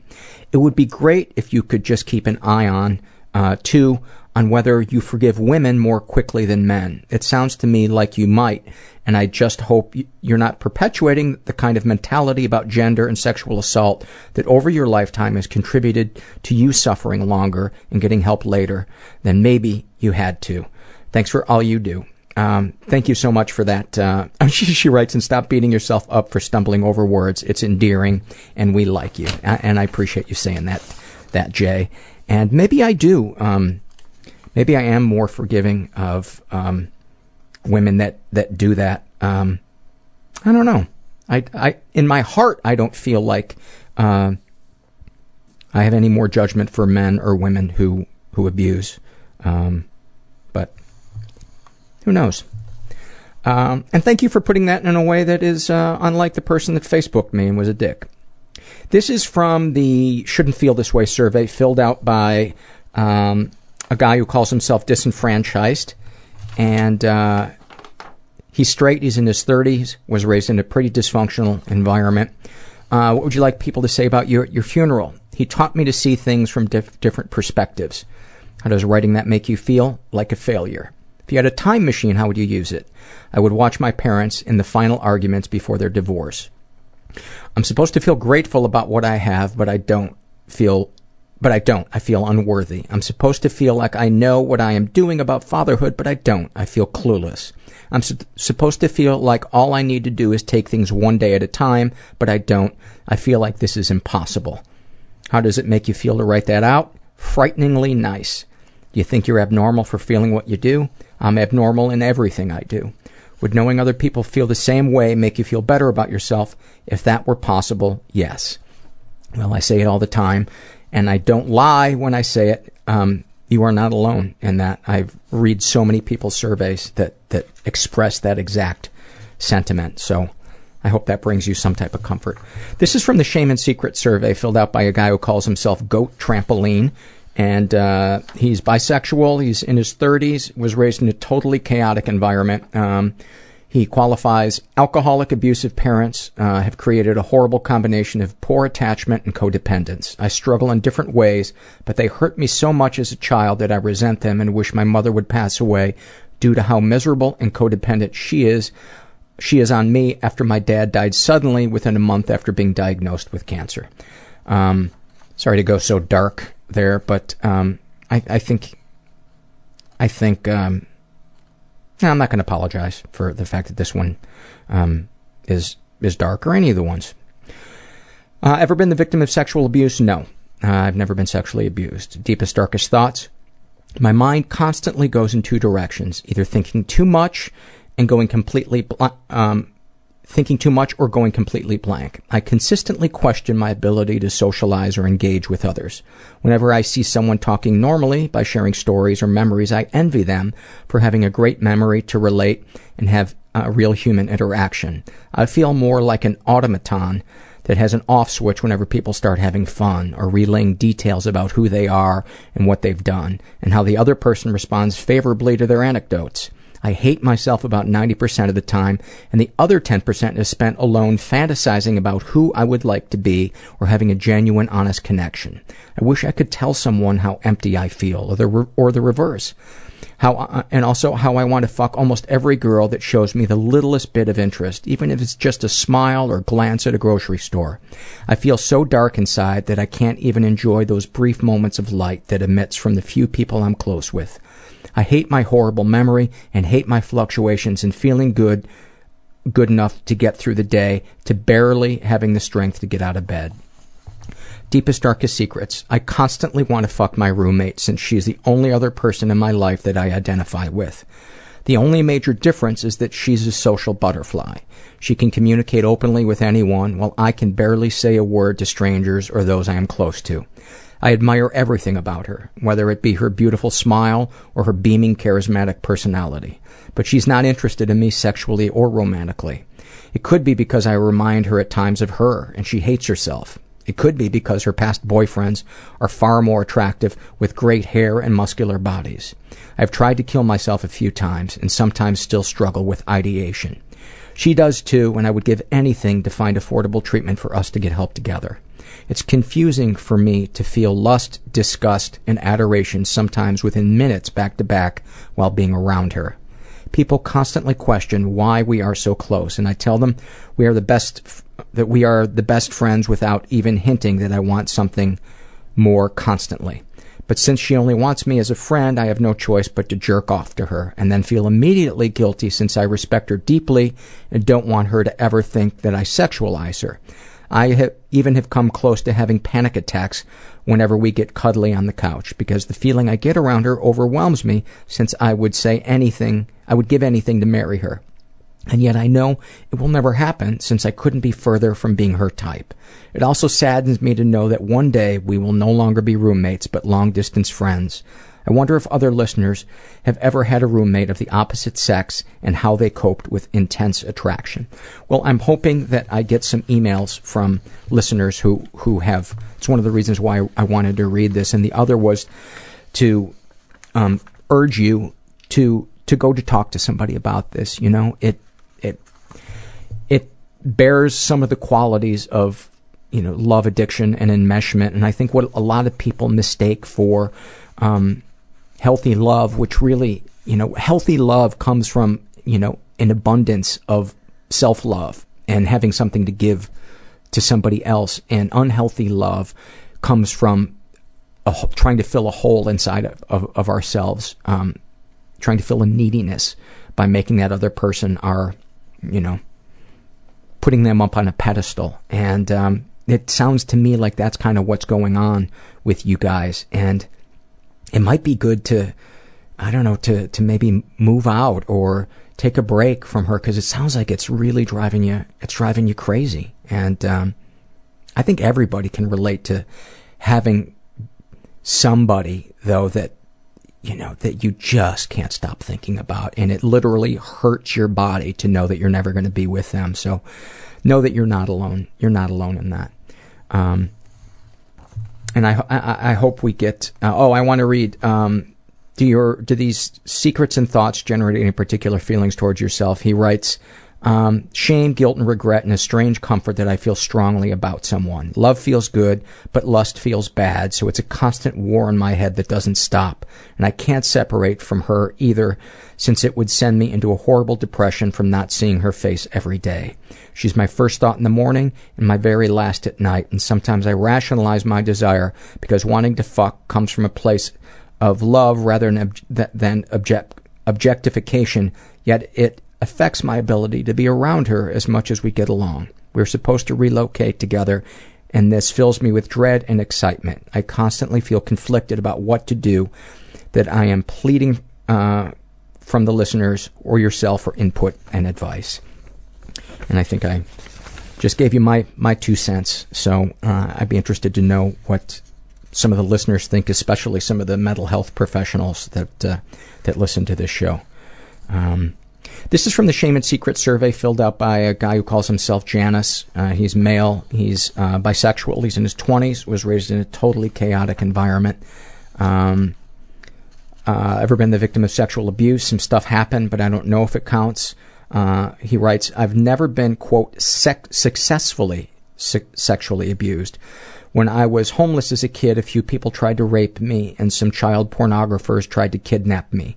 One worked for Child Protective Services and showed up to my school after that. That's a fucking frightening idea that a pedophile is working for Child Protective Services. But, you know, I suppose when somebody wants to fill their dark, you know, whatever, their dark desires, and it's uncontrollable, I guess that would be an ideal place, you know, that and working at a preschool.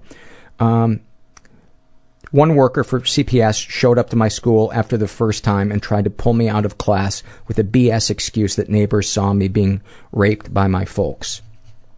Deepest, darkest thoughts.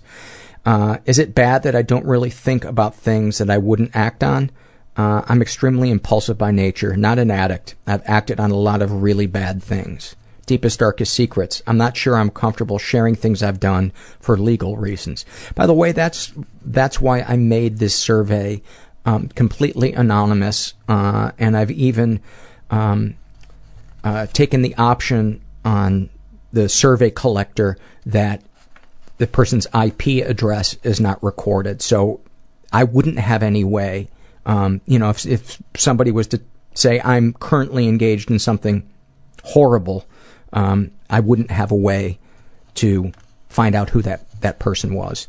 I suppose I could go to the NSA or, you know, something like that, but I don't think one of my surveys would rank up there in terms of them devoting man hours to looking for something. And I don't think I would ever even go down that path, because I want to keep this pipeline open of people being able to let all of this stuff out, all the demons out of their minds and their souls.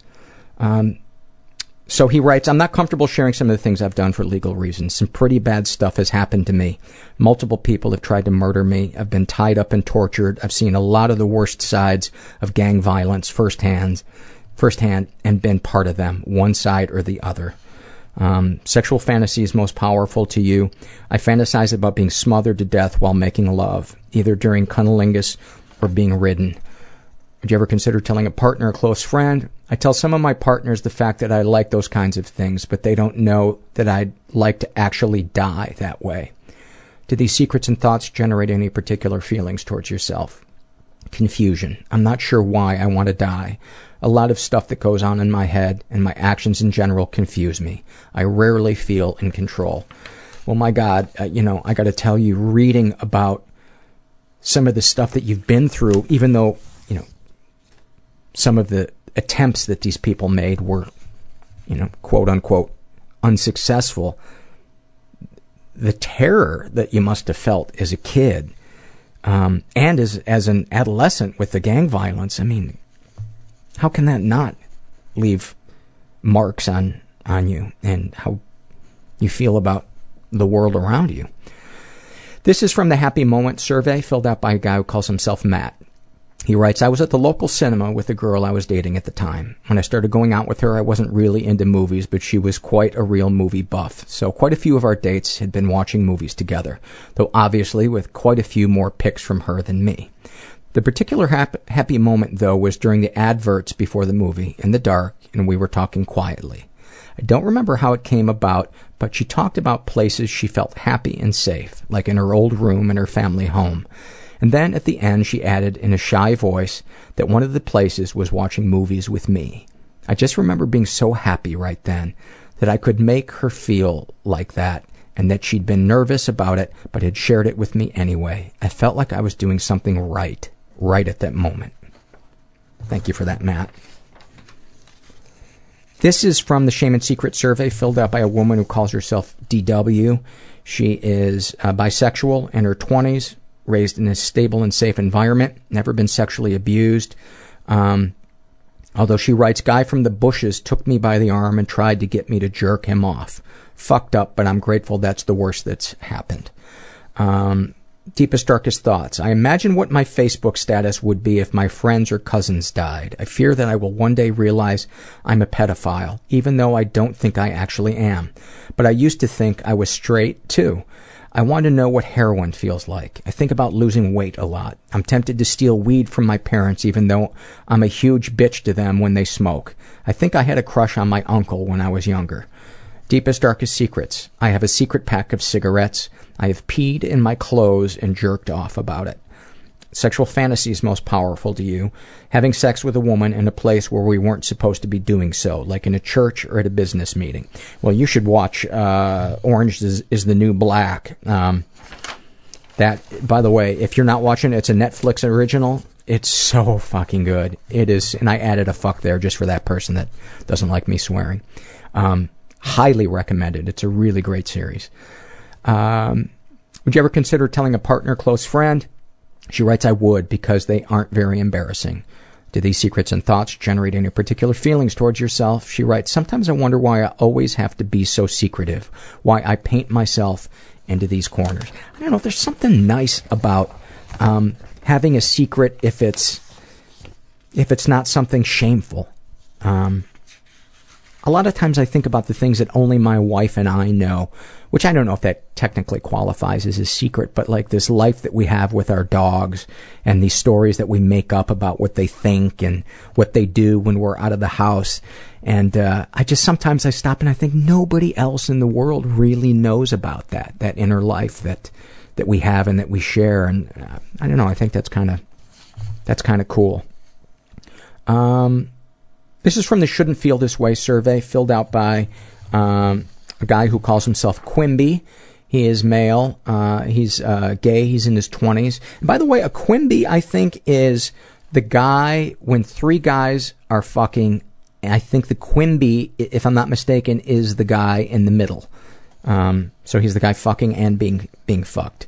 I'm really pissing off that person that sent me that Facebook message. But that wasn't intentional.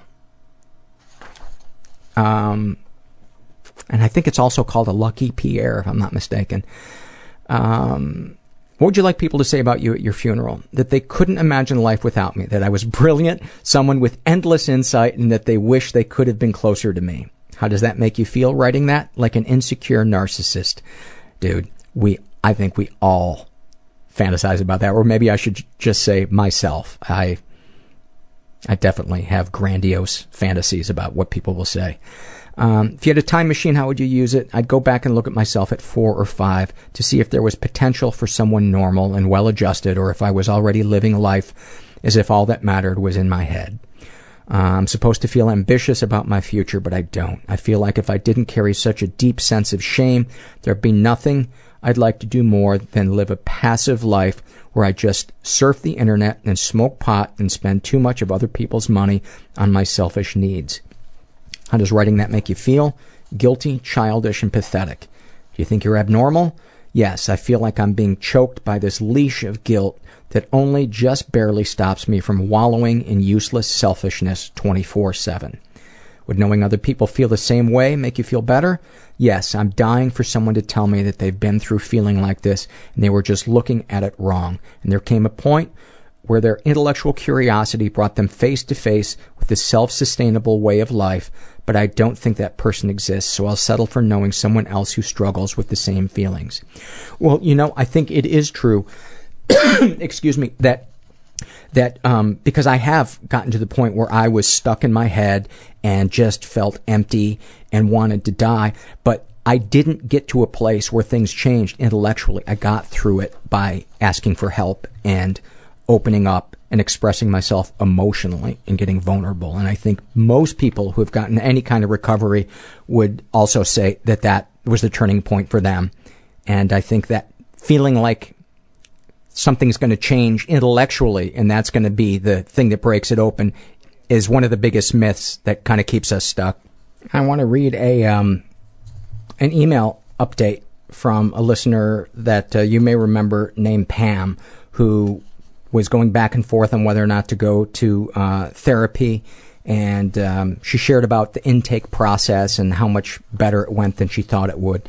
And so she's giving us an update. And she writes, I had had my intake interview, as I told you before, but it had been 2.5 weeks and I hadn't heard from the mental health clinic. I had just decided to forget the whole thing and just live my life as best as I could when I turned on your podcast and listened to you read my emails. Seriously, the timing could not have been better.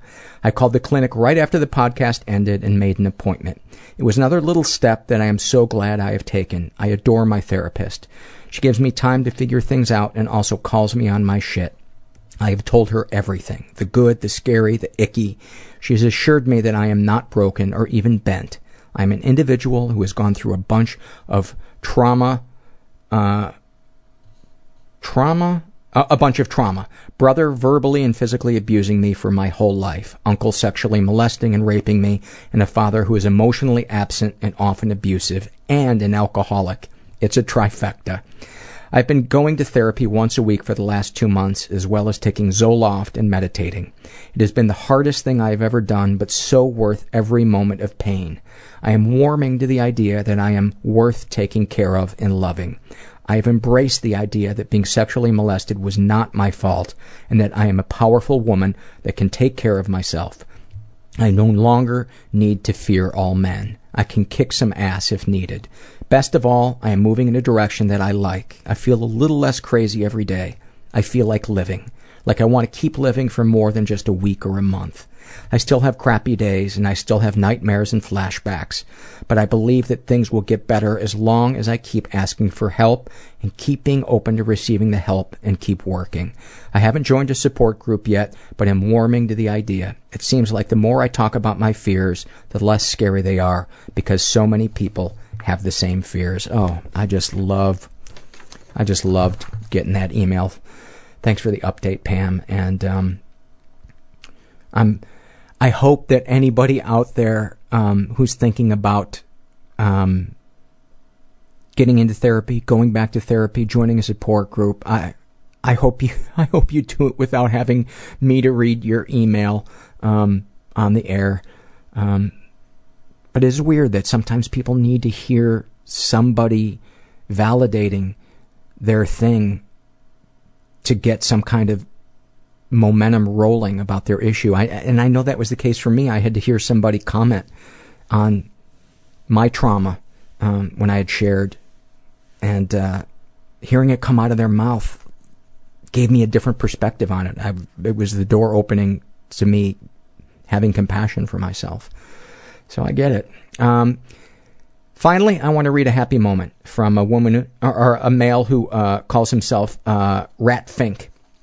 And his happy moments, he writes, one night on a trip when my son was still a toddler and he still rode in his car seat and back, I started snacking on peanuts. I knew how much he loved peanuts, but I couldn't really take my eyes off the road, so I blindly reached around behind me with some peanuts cupped in my hand. After a few seconds, I felt a tickle as his tiny, soft fingers carefully took one peanut at a time. Neither of us spoke. The feeling was even more amazing than feeding wild chickadees from my hand. So many emotions came to me. I felt his trust, his sweet playfulness, and a gratitude that needed no words. It was impossible not to smile or giggle. After that night, any time we traveled together, I'd feed the bird like I did that night, and he played right along. He's a teenager now, and I'll bet he'd still take the peanuts, but all at once. Well, there you have it. Our best of episode with Randy Olea. I hope you got something out of it. I hope you were compelled, entertained, moved. At the very least, I hope it loosened up your bowels. I mean, that's why I started this podcast. If you're out there and you're feeling stuck, just never forget that you are not alone. And thanks for listening. Everybody I know is bizarrely beautifully fucked up in some weird way. Bizarrely beautifully fucked up in some weird way. Bizarrely beautifully fucked up in some weird way.